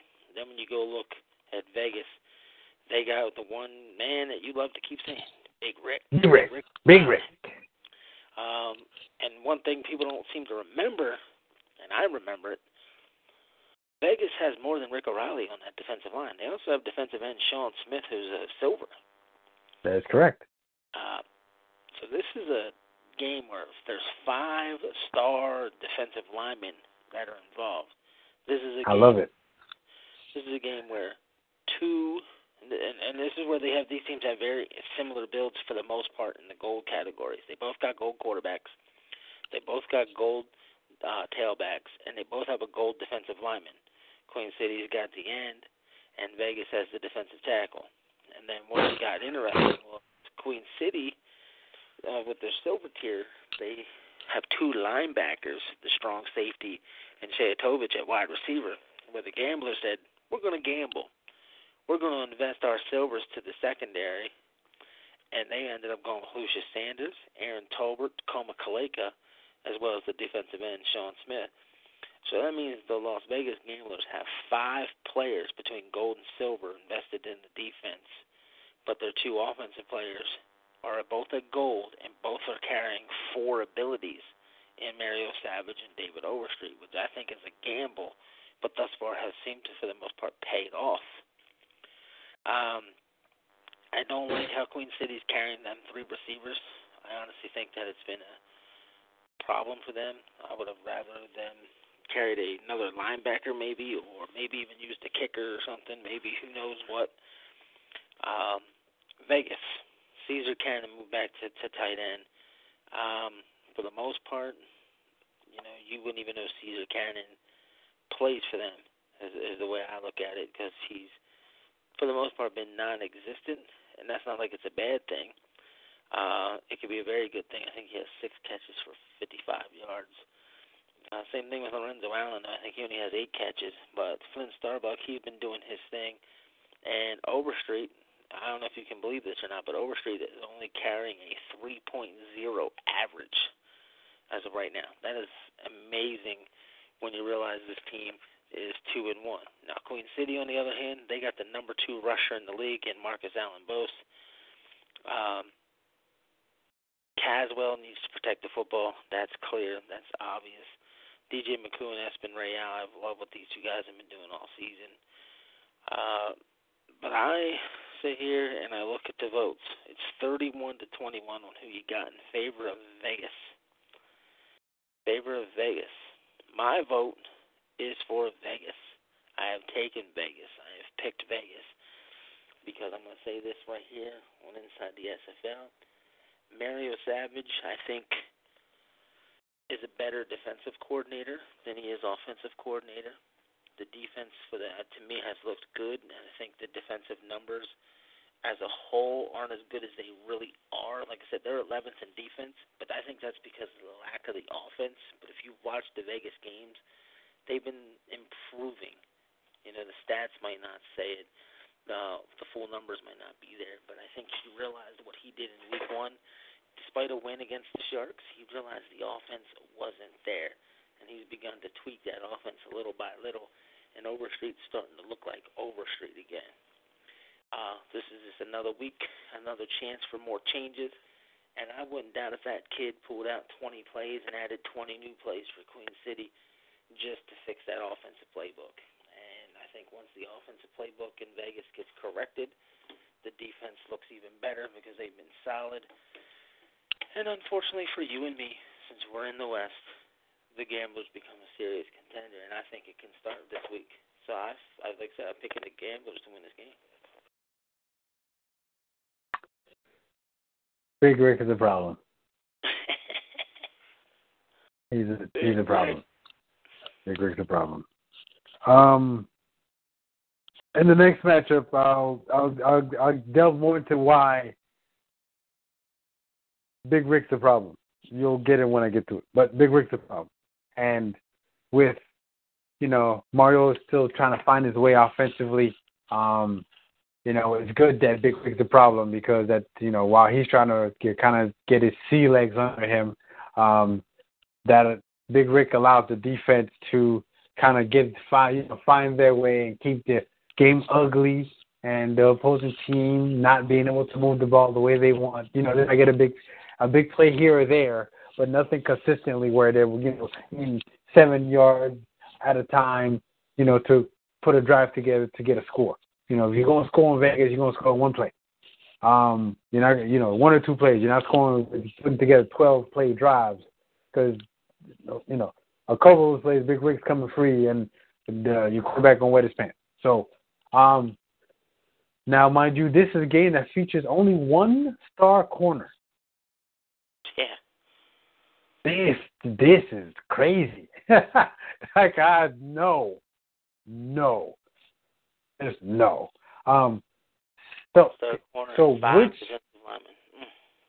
So which quarterback will have enough time to be able to find his receiver behind those corners? That's the question of the game. And because Vegas has Big Rick, and they also have less holes. I guess we call it a hole. Because I'm sorry, a non-star corner, just might as well not have a defender there. Because they have one less side of the field to worry about, where they're able to shade coverage to a specific way. So if they got to help the non-star out, they can without exposing the opposing side of the field. I like Vegas. Now, it's not going to be pretty. It's not going to be by a lot. It's, I could see the final score be something like 19-17 or, 19-14. It's just an ugly score. But Vegas just outlasting Queen City because of Big Rick. Now you're saying to yourself, wait, Queen City has 3 offensive linemen of their own. Yes, they do. The difference is they don't have the one lineman that could directly affect the quarterback on a regular basis is the one that has the straightest line to him and the shortest line to him. And because Vegas has Big Rick, they invested into that gold DT, you'll see the difference if you watch the game, that as opposed to the silver one. That gold defensive tackles is the issue. I know because in the next game, I'll explain to y'all when I have to break down what I had to see on tape with Ludacris. So I like Queen City there. I like Vegas in this game. Now, mind you, There's one thing I will say about Queen City in this matchup before I got to stop. Vegas's run defense is porous, to say the least. If Queen City remains, can I use the word calm? No. We'll use balanced. If Queen City remains balanced and keep feeding Mr. Marcus Allen Bose, they could eat this out. Especially since A.J. Caswell has not looked like a goal quarterback this season at all. I mean, not to me. I don't know what a goal quarterback looks to you, Doug, but to me, he has not looked like a goal quarterback. So as long as if they remain balanced and A.J. doesn't have to win the game, just not lose it, they could walk out of Vegas with a win. But if A.J. Caswell got to drop back every down and they forget that Marcus Allen Bose is back there, I don't like their chances. Because Big Rick will be on top of him, or because they pay so much for Big Rick, another defensive lineman, he'll be on top of him, and then he'll start panicking and throwing interceptions. It's not going to be pretty. So as bad as Vegas' numbers look offensively, they game up on purpose to keep it close, and then they eke it out at the end. So I like Vegas because that's their style. Fair enough. In the Sunday Showcase, hashtag drinking game. Get your shot glasses ready, folks. Because this one's gonna be interesting to watch. Let me and listen to. Okay, I'm sorry. Let me introduce the game and you can jump in. We have the two expansion squads. Don't get them confused. We have the Alaska Storm with a T, visiting the Atlanta Swarm with a W. Who you like, Doug? Right, the Atlanta Storm versus the Alaska Swarm, right? Oh, my goodness. Take a shot. Atlanta, Alaska versus Storm Swarm. No. I'm already confused. Nonetheless, we're going to say this real simple. This game will have less points than it does Cameron Irvine mistakes. I can see that. But no, in all honesty, I would not be shocked that Cam does not mess it up once. That would not shock me. It really wouldn't. Can you remember being a kid and you'd be in your first play and you'd go home and you'd stand in front of the mirror and recite your lines? I believe Cam has been doing that since the game was announced. I think he keeps sitting in the mirror every time he uses the toilet.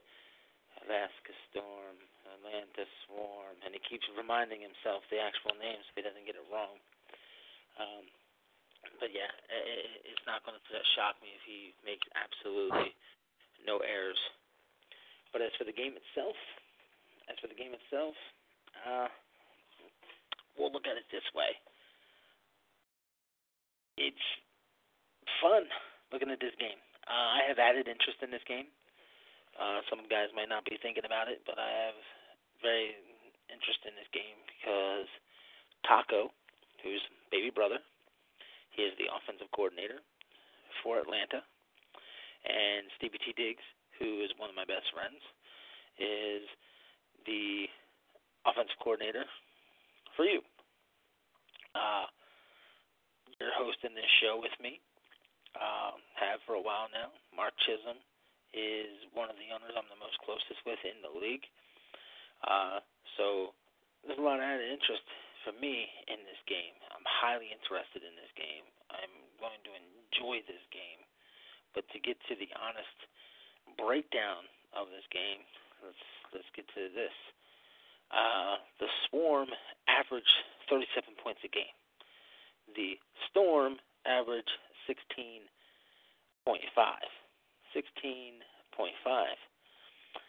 One of the numbers that stand out to me, if you look at what each of these teams have done, you might not have realized it, but the Storm have not gotten over 24 points yet They have 2 victories. Both victories are 24-17. And in their 2 losses, it was 12 points and 6 points. Whereas with the Swarm, they've had 36 points in a victory, 56 points in a victory, and in their defeat, they still scored 20 points, which is 4 less points than Alaska's best. So that's something that stood out to me, or what have you. But total offense, this is a big number that stands out to me. Alaska is 13th with 291.3. The Swarm are first with 467.7. So I was like, all right, maybe I should look into this a little deeper. Into the running game, you got Alaska, who's ninth in the league with 93.8 yards. Atlanta's fourth with 145.3. They average 145.3 yards a game rushing. So I was like, all right, maybe passing can fall into Alaska's favor. They're 12th, 197.5, 3 touchdowns and 5 picks. Atlanta is fourth with 322.3 yards a game. They're the only team in the league that have a plus 10 average in passing, 10.6. They're the only team. The next closest is Tallahassee with 9.3, 12 touchdown passes, 5 interceptions. So clearly all the numbers fall in Atlanta's favor offensively. So I was like, all right, let's dig deeper into the defense with scoring. You know, what do we do here? Well, Alaska only gives up 25.8, but Atlanta gives up 26. So you're both basically 26 points. You'll look at the total defense. Atlanta is 5th. Alaska is where? 8th. So I was like, Then I was like, maybe, just maybe, this is the game where you guys need to stop funk, because that passing game has been ridiculous recently for Atlanta. Well, Atlanta's pass defense is 7th, and Alaska's, boom, 4th in the league, 243 yards. Now that I like. Now, if Atlanta's going to lean on funk, they could be in trouble. So you got to see if they can get Hollywood going. Well, Alaska's 9th in the league against the rush. They give up 6.2 yards a carry. 6.2 yards a carry, which is the 2nd worst in the league. Gladiators are worse with 8.1. So this is the 15th or the 13th worst rush against average. And Hollywood is starting to come into his own. So, I mean, I can sit here and break down numbers for Funk and Hollywood and Ludacris on defense and Taco, who leads the team in tackles. I can sit here and talk about how Mock finally looks like a stud last week and showing up, and he's getting better. Or how Beakley just seems to not know how to get tackled by the first guy. And Buckerson, to me, might be the best strong safety in the league this year as a whole, playing defense. Dominguez, he's getting to the quarterback. Both teams are loaded with talent. Both teams are loaded with everything they need. But Atlanta has been more consistent. Atlanta's offense seems absolutely freaking ridiculous, which drives me insane because Taco cannot outdo me. So, for me, I have to take the Atlanta Swarm to win this game. Fair enough. Coming into this game, doing some homework, breaking down the build, and then actually putting it on the field. There are some things I noticed about Atlanta, some tendencies that we had to take into account and game plan for and against, so to speak. Now, I was telling my goal defensive tackles last breakdown, because Atlanta got one of their own, Mr. Chris, first name Luda. He's a problem as well. He's an issue if you don't prepare properly for him.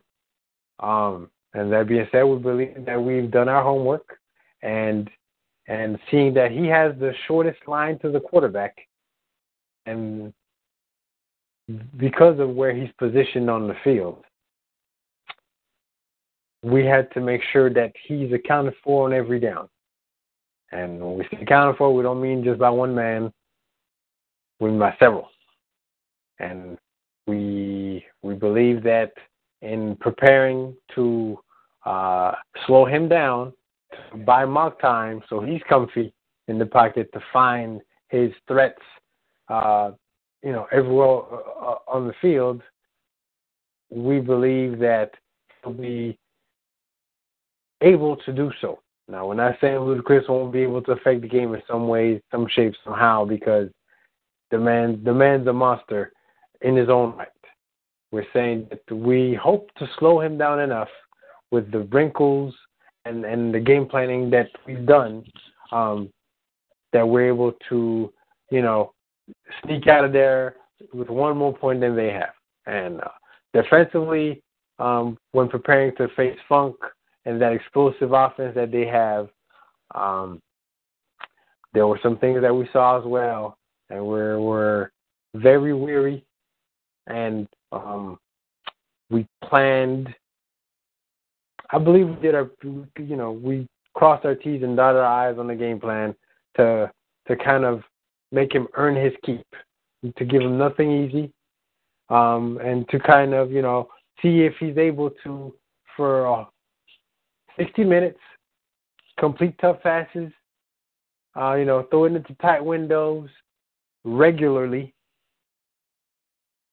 and whether or not there's consistency there. Because the difference between tiers is, one, arrogance, two, consistency. Now you're saying arrogance? Yes. Because higher-tiered quarterbacks especially think they could do things, get away with things that lesser-tiered quarterbacks can't. A gold quarterback sees a receiver triple coverage, he's like, I could get it in there, and he'll try it anyway. Silver quarterback sees that same receiver, he's like, no, I'll throw to somebody else that's double covered, thinks he get in there. A Browns quarterback, he's only throwing to open receivers, or, he'll take a chance one-on-one. Now, mind you, his accuracy's not there, so if there's somebody in his lap, the ball might sail, and that's where a turnover might occur. But for the most part, they won't try anything funny. So if we keep the windows tight, where receivers aren't running free all over the place and having to force them to make a decision as to where he wants to throw it, that's what we're banking on, to see if he could do that for the entire game. And then, may the best team and may the best prepared team win.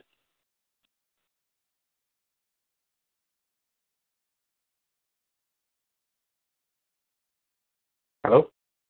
Yeah, I'm here. Okay.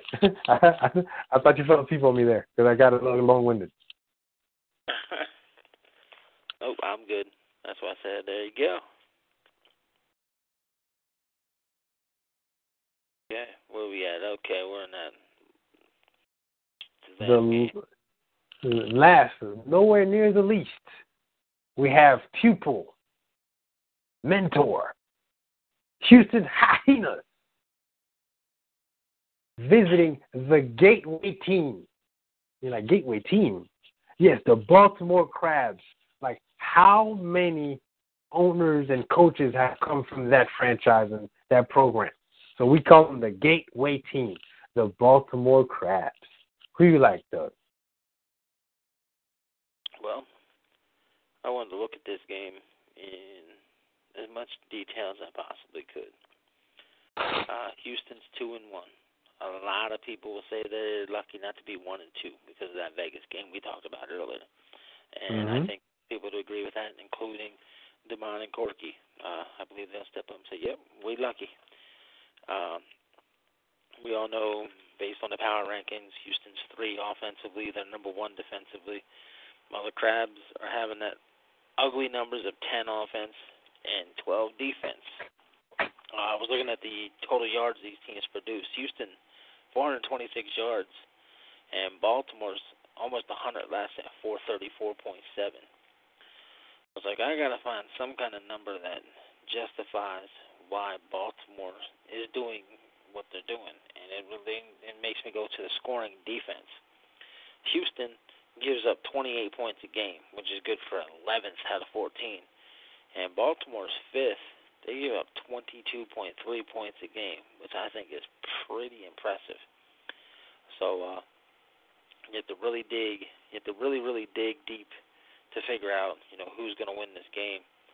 And one number I want to throw out is you got Houston's rush offense, which is only good for 6th, which to me is shocking because we all know DeMond loves to pound the ball.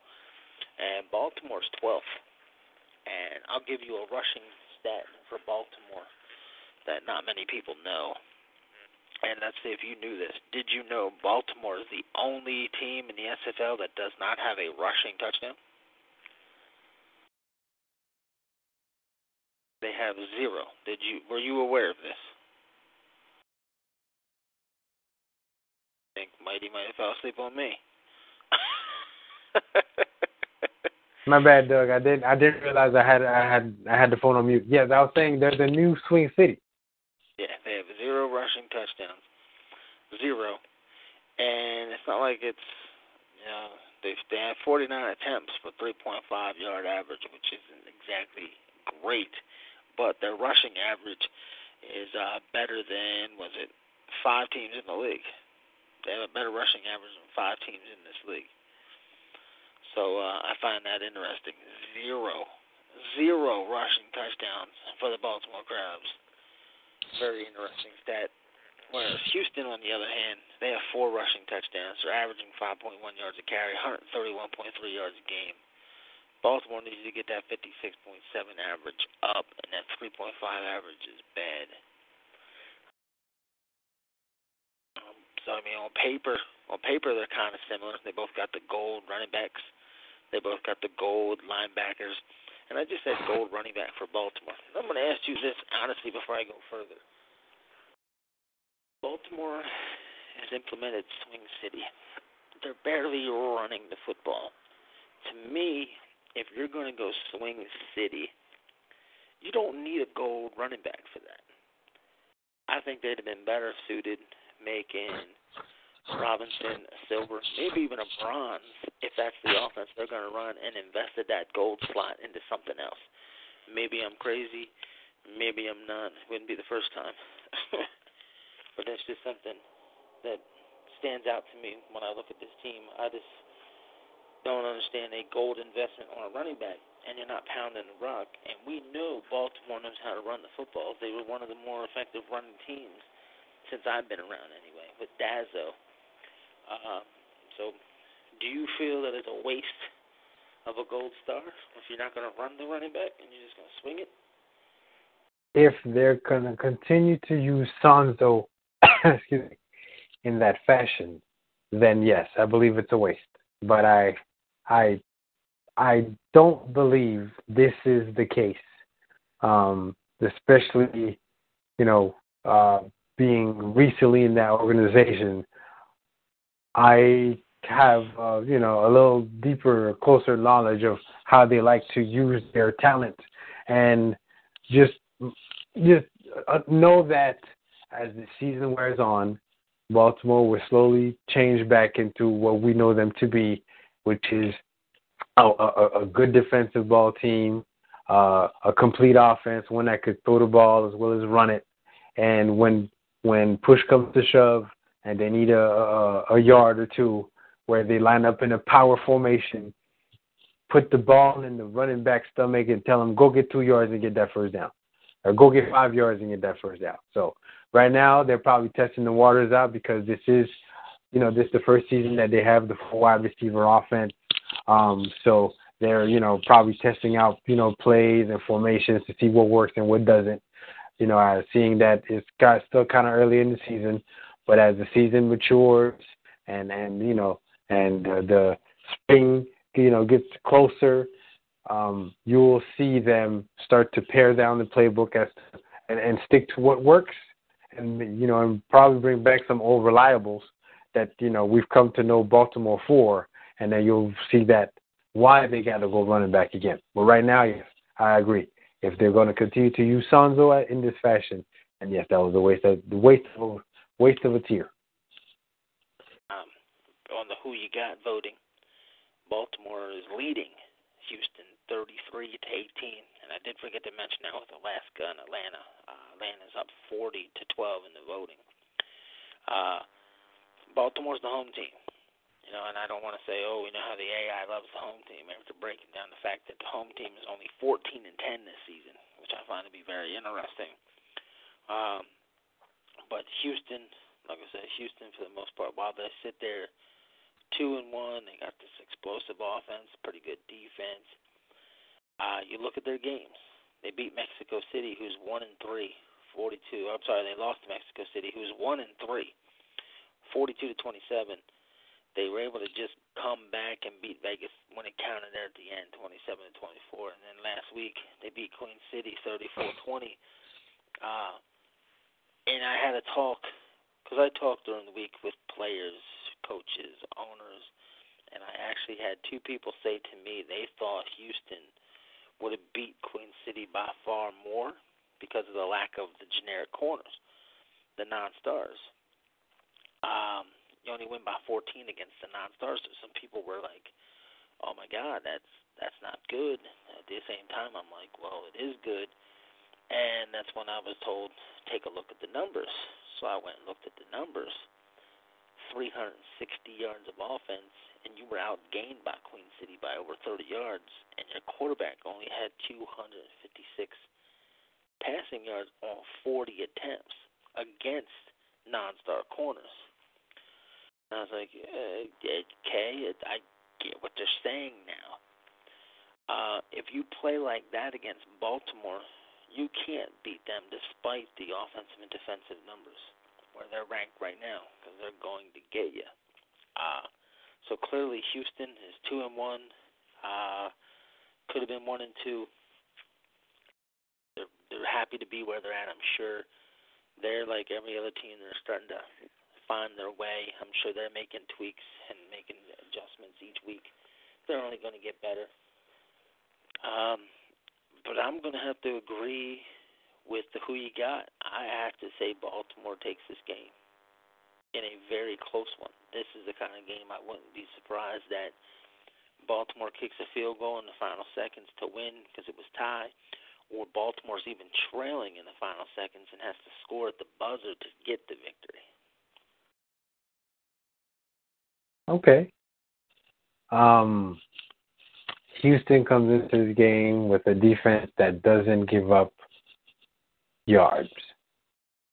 Now, and really, if you think about it, this is a defense that also doesn't give up big plays, except for that one Chris Davis, Matt Wilson connection where Matt basically just closed his eyes, threw up a rainbow. Chris Davis caught it in like what I believe to be a crowd. Like literally, he was standing in the crowd, caught the ball and ran for a touchdown. Like it was crazy. Besides that, Houston doesn't give up big plays. Why do I bring this up? Why do you bring this up? We know that Baltimore always has in their playbook a fade. A couple of fades. A fade to gold. A fade to silver. And that if you're not ready to mitigate and basically have your defensive backs in position to either get in the receiver's way to, kind of hamper his route or reroute him, or to have safety help over the top. So if the corner's beat, there's somebody there to either take the fade away or to force the quarterback to go somewhere else except the fade. That's basically 7 on the board. Gotcha. And yeah, don't believe me. Ask anybody that got a game plan from Baltimore. They'll tell you about that. There's always a fade in there somewhere. Always a fade in there. If I believe Corky did his homework. I'm talking to you, big guy. I believe Corky did his homework, and he's prepared his defense to take the fade away. Both sides. But in doing so, who have you now invited to be able to do some damage? Exactly. Mr. Robinson. So I believe this is going to be Mr. Robinson's game right here. And I ain't talking about Twin City. I'm talking about put the ball in his stomach. Let him do what he do. Get 3 yards here, 5 yards here, 2 yards here, 15 yards here. If Corky plan to take the fade away. If he did not, then the fade would become a factor, and then I'd rather give up 3 yards than a touchdown. But that's just me. If he did not plan to take the fade away, the fade will be a factor. I could see a couple fades that won't go for touchdowns if he didn't factor the fades in. If he did factor the fades in, Sanzo is going to do his thing underneath to move the ball enough, and then they'll get in the red zone and get a score, whether a kick or a touchdown. Offensively, Houston, do they have a big play in them? Matter of fact, a couple of big plays, because that's what's going to be necessary to put points on the board against Baltimore. As we saw week 1, when they played Atlanta, that's how Atlanta got points. They got a points up. They rectified when they played Sioux Falls. They took the big plays away, just sat in coverage, and dared Sioux Falls to matriculate the ball down the field 5 to 10 yards at a time, and that's where and that's where Julie Tyree kind of got in trouble there, where they ran out of time to attempt to come back. I believe Baltimore's finding their sea legs, and that's exactly what they're going to do.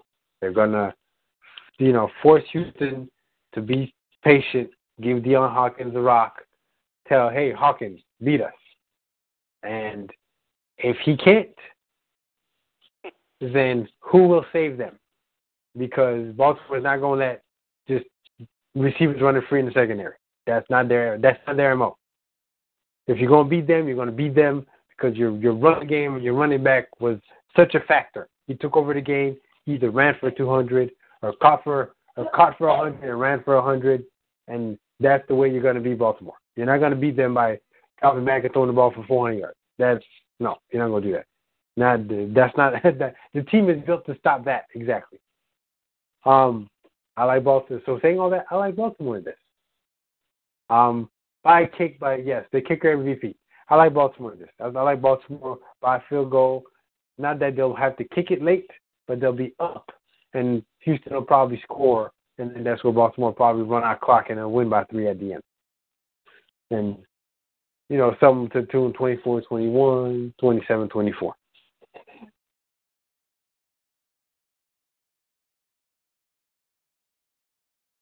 And that's what I got. Fair enough. If I'm not mistaken, that covers week 5. Awesome. I can't wait. Like, these games on Sunday are good, man. Listen, even the game, including your game, because your game I want to watch to see which adjustments St. Louis has made to both their offense and defense to make the team more competitive. Because if it's a learning process, especially for us new teams, as well as as the veteran teams that are trying new builds. It's a learning process. As I want to see the growth from game to game to game that St. Louis is undergoing.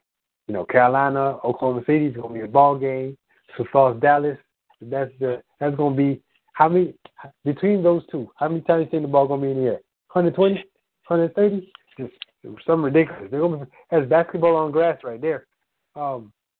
Queen City, Vegas, the battle of the D linemen, that's going to be awesome. The battle of the expansion team. How many times can Cam mess up? We don't know. Somebody's going to get drunk in that game. And then we get the game of the week with Andy doing the play-by-play. That's going to be a good game too. Every game is good this week. So the links will be posted by Cam sometime Sunday, minutes before the game. Y'all avail yourselves to those. We got the showcase game 30 minutes before the showcase. We're going to have, not even 30 minutes, I think it's an hour, right? An hour before the showcase, we're going to have a little preview and also highlight film from this day's action. And excuse me, Monday night, don't forget, 8 p.m. Eastern, 7 Central, game of the week, Houston, Baltimore. Let's get it. Right. Well, we've covered week 4, recapped it, did the power rankings, preview of week 5, and now I'm going to get K.L. Barrett, which is Flutter5 on Slack. He gave me some milestone streaks and things like that from the first 4 weeks of the season. So this is the first time he's provided some information for us. Some of this has already been announced or known, but I'm going to go through the list so everybody gets a good listen to this stuff. The league on January the 29th had its 400th game, as everybody was aware. Now we've got some tidbits on pretty much every team here. I think all of them are here. Make sure he has something here. He gave me something, 12 of the teams. Yeah, 12 of the teams here. So, all right, Las Vegas. The Las Vegas' last 5 games, of course, that's dating back into last season. Their last 5 games have all been decided by 10 points or less. Queen City scored their 2,000th franchise point in Week 1, their first game of the season, which was in Week 2. The Oklahoma City Renegades, they played in their 70th all-time SFL game in their complete history on January the 24th when they played against the Sharks. Speaking of the Sharks, LA played in their 70th game in league history against the Storm on the 29th. Also in that game, they recorded their biggest victory margin of 35 points. They scored their 1,500th point in franchise history against the Skyhawks on February the 4th. Speaking of the Skyhawks, Carolina, dating back to last season, the Carolina Skyhawks now have 7 straight defeats. They played in their 70th game in their team's history against the Sharks on February the 4th. Also in that game, they scored their 1,500 point in franchise history. Mexico City, against the Hyenas on January the 24th, they received their 1,500 points scored against. They scored a 1,500 point, not against. I said that completely wrong. So they now have scored 1,500 points in team history. Tallahassee, dating now this season, has 4 straight victories. They scored their 1,500 point against the Skyhawks on the 24th. They received their 1,500 points scored against them on the 30th when they played the Swarm. They also recorded their biggest victory margin against the Gladiators on January the 15th. In Week 1, when they got their victory, that snapped a 6 straight run where they lost. So 6 straight defeats before they won that Week 1. Houston played in their 30th league game against the Corsairs on the 6th. Sioux Falls played in their 30th game against the Storm on February the 4th. And Sioux Falls, heading into this week, needs to score 6 points, and they will reach the 1,000-point score mark in franchise history. Alaska, they have not scored more than 24 points in a game yet this season. Atlanta, they have not received less than 20 points yet, so they scored 20 or more in each week. St. Louis, they have not won yet, and they have received more than 40 points scored on them in each of the first 3 weeks, which is a league record. And those were some of the stats and streaks and milestones sent to me from Flutter 5, and if all goes well, he'll be dropping knowledge on me each week to share here on Inside the SFL. Nice. I don't know if you have the schedule in front of you. Want to give y'all a brief, keep an eye on this game next week kind of deal. A little foresight, I guess you could call it, for next week. There's a game that piqued my interest, Mr. Bose. When you get, while you get your schedule up, I will tell y'all what game this is. It is the Baltimore Crabs, my former team, at the Los Angeles Sharks, my co-host's team. That game is going to be epic. It's going to be a battle right there, especially if the outcomes go down the way that we expect. We're going to have 2 one-loss teams. It's going to be tight matches. It's going to be big swings. It's going to be big connections. It's going to be a battle of giants. I'm sounding like Don King right now. Only in America. That game there. I got my eye on that game, especially since in Week 6 we have a bye week. I think the Sparrows also have a bye week in Week 6, so we can just sit back after Sunday. We can just sit back and enjoy the fracas. Is that a word? Okay, and enjoy the fracas and just get ready to sit back, kick back, and relax and watch Week 6 unfold, because Week 6 got some battles going on for real. I can't wait to see what's going on there, but let's get this weekend over first. those milestones that I just announced. I just copied and pasted the information sent to me from Flutterfly and dropped it on the daily discussion board. So if anybody wants to double-check that information, it's there. Power rankings were posted on the Power Ranking channel. So, yeah, it's going to be an exciting Week 5. A lot of crucial games heading into Week 6. The league is just getting better and better and better. Can you believe next week's the halfway point? Oh, ain't it already? Well, for some. It's not for everybody. For some. It's still the You know, halfway point. this 14-week season just throws you for a loop. So it's halfway for some, not all.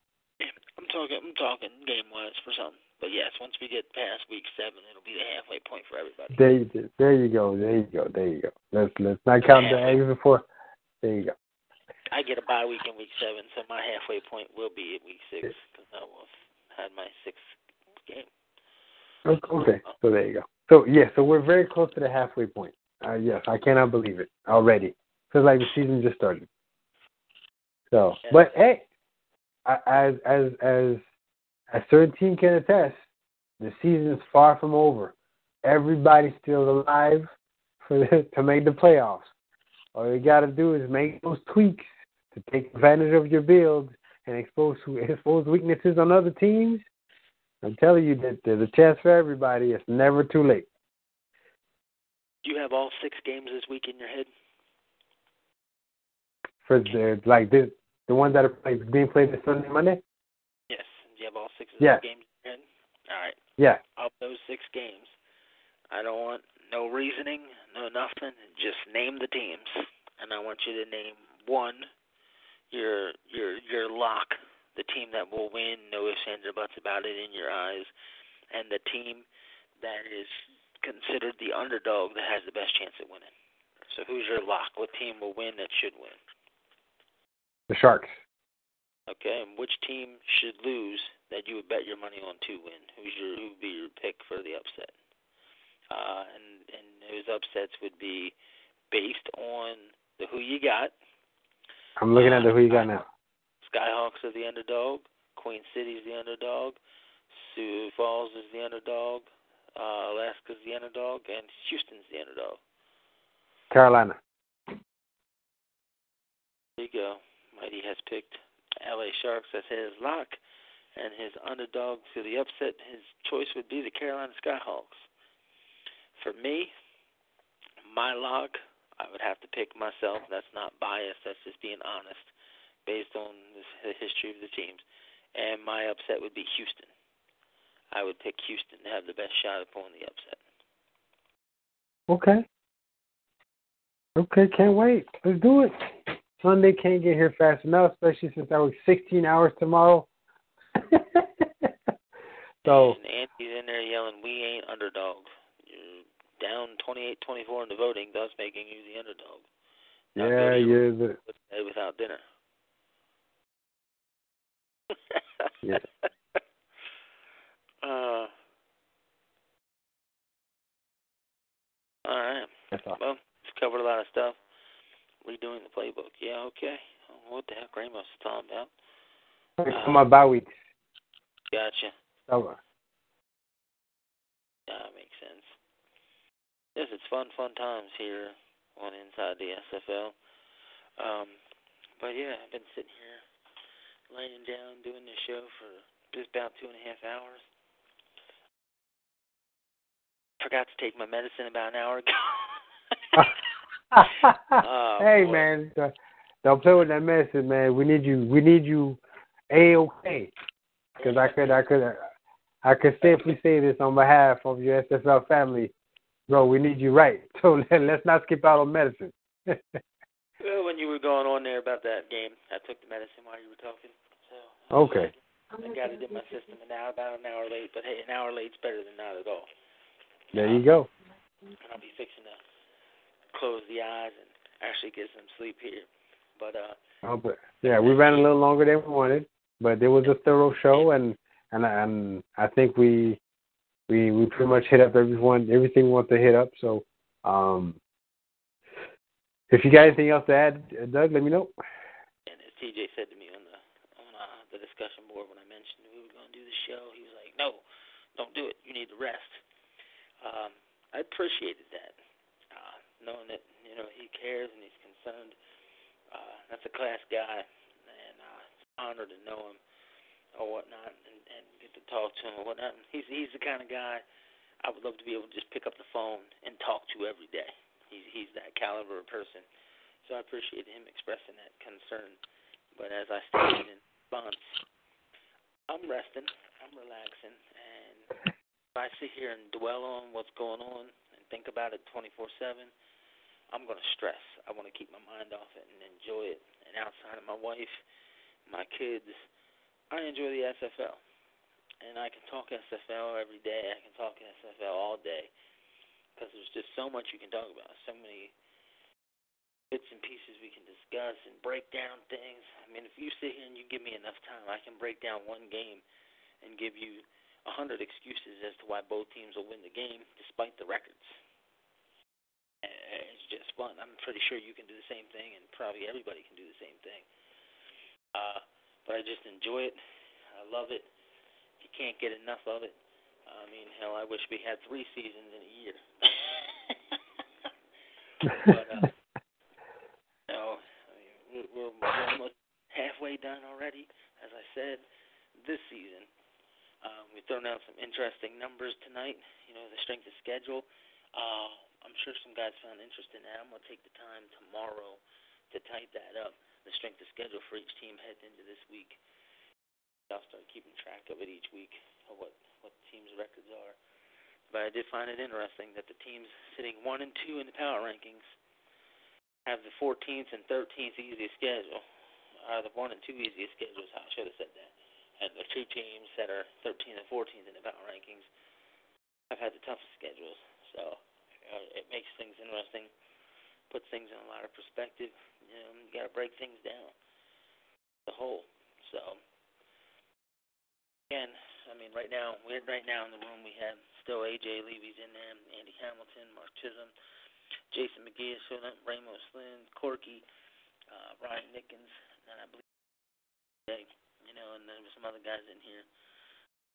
Appreciate all you guys being in there, interacting. I wish we could get more guys on inside the SFL in the chat room talking. It's the same thing with the power rankings. I would like to see full house, if you will. And I'm not talking Bob Saget and John Stamos. I'm talking involvement. Like Frank, he's got some issues with the fantasy. Hit up True Shot Caller, see if you can help him out to keep the fantasy going. But we need interaction here on this show to keep wanting to do this. We need interaction on Slack. Stay active. Do your part. Hit up your team channel. Get involved. How can you not enjoy the SFL? I mean, the SFL, as my wife calls it, is my mistress. And all intents and purposes, she's right. So let's just do whatever we can to support each other, the league, whatever way we can do it. Bet that up. I fully agree, and I make sure that on the at least once every 2 or 3 days I get in team chat and let them know what's going on. So to avail themselves to the Who You Got, themselves to the fantasy football.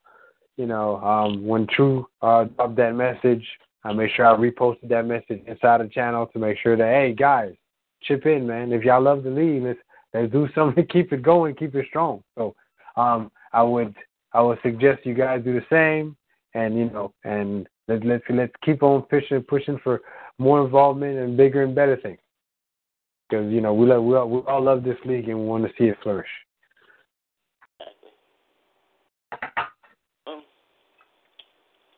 Kind of just throw out our closing thoughts, I guess. So if you don't have anything else to throw in there, I'll put this one to bed and go to bed personally.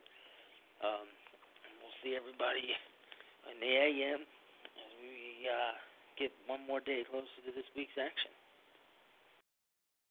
I second that sentiment. Let's put this one to bed so I can go to bed. All right.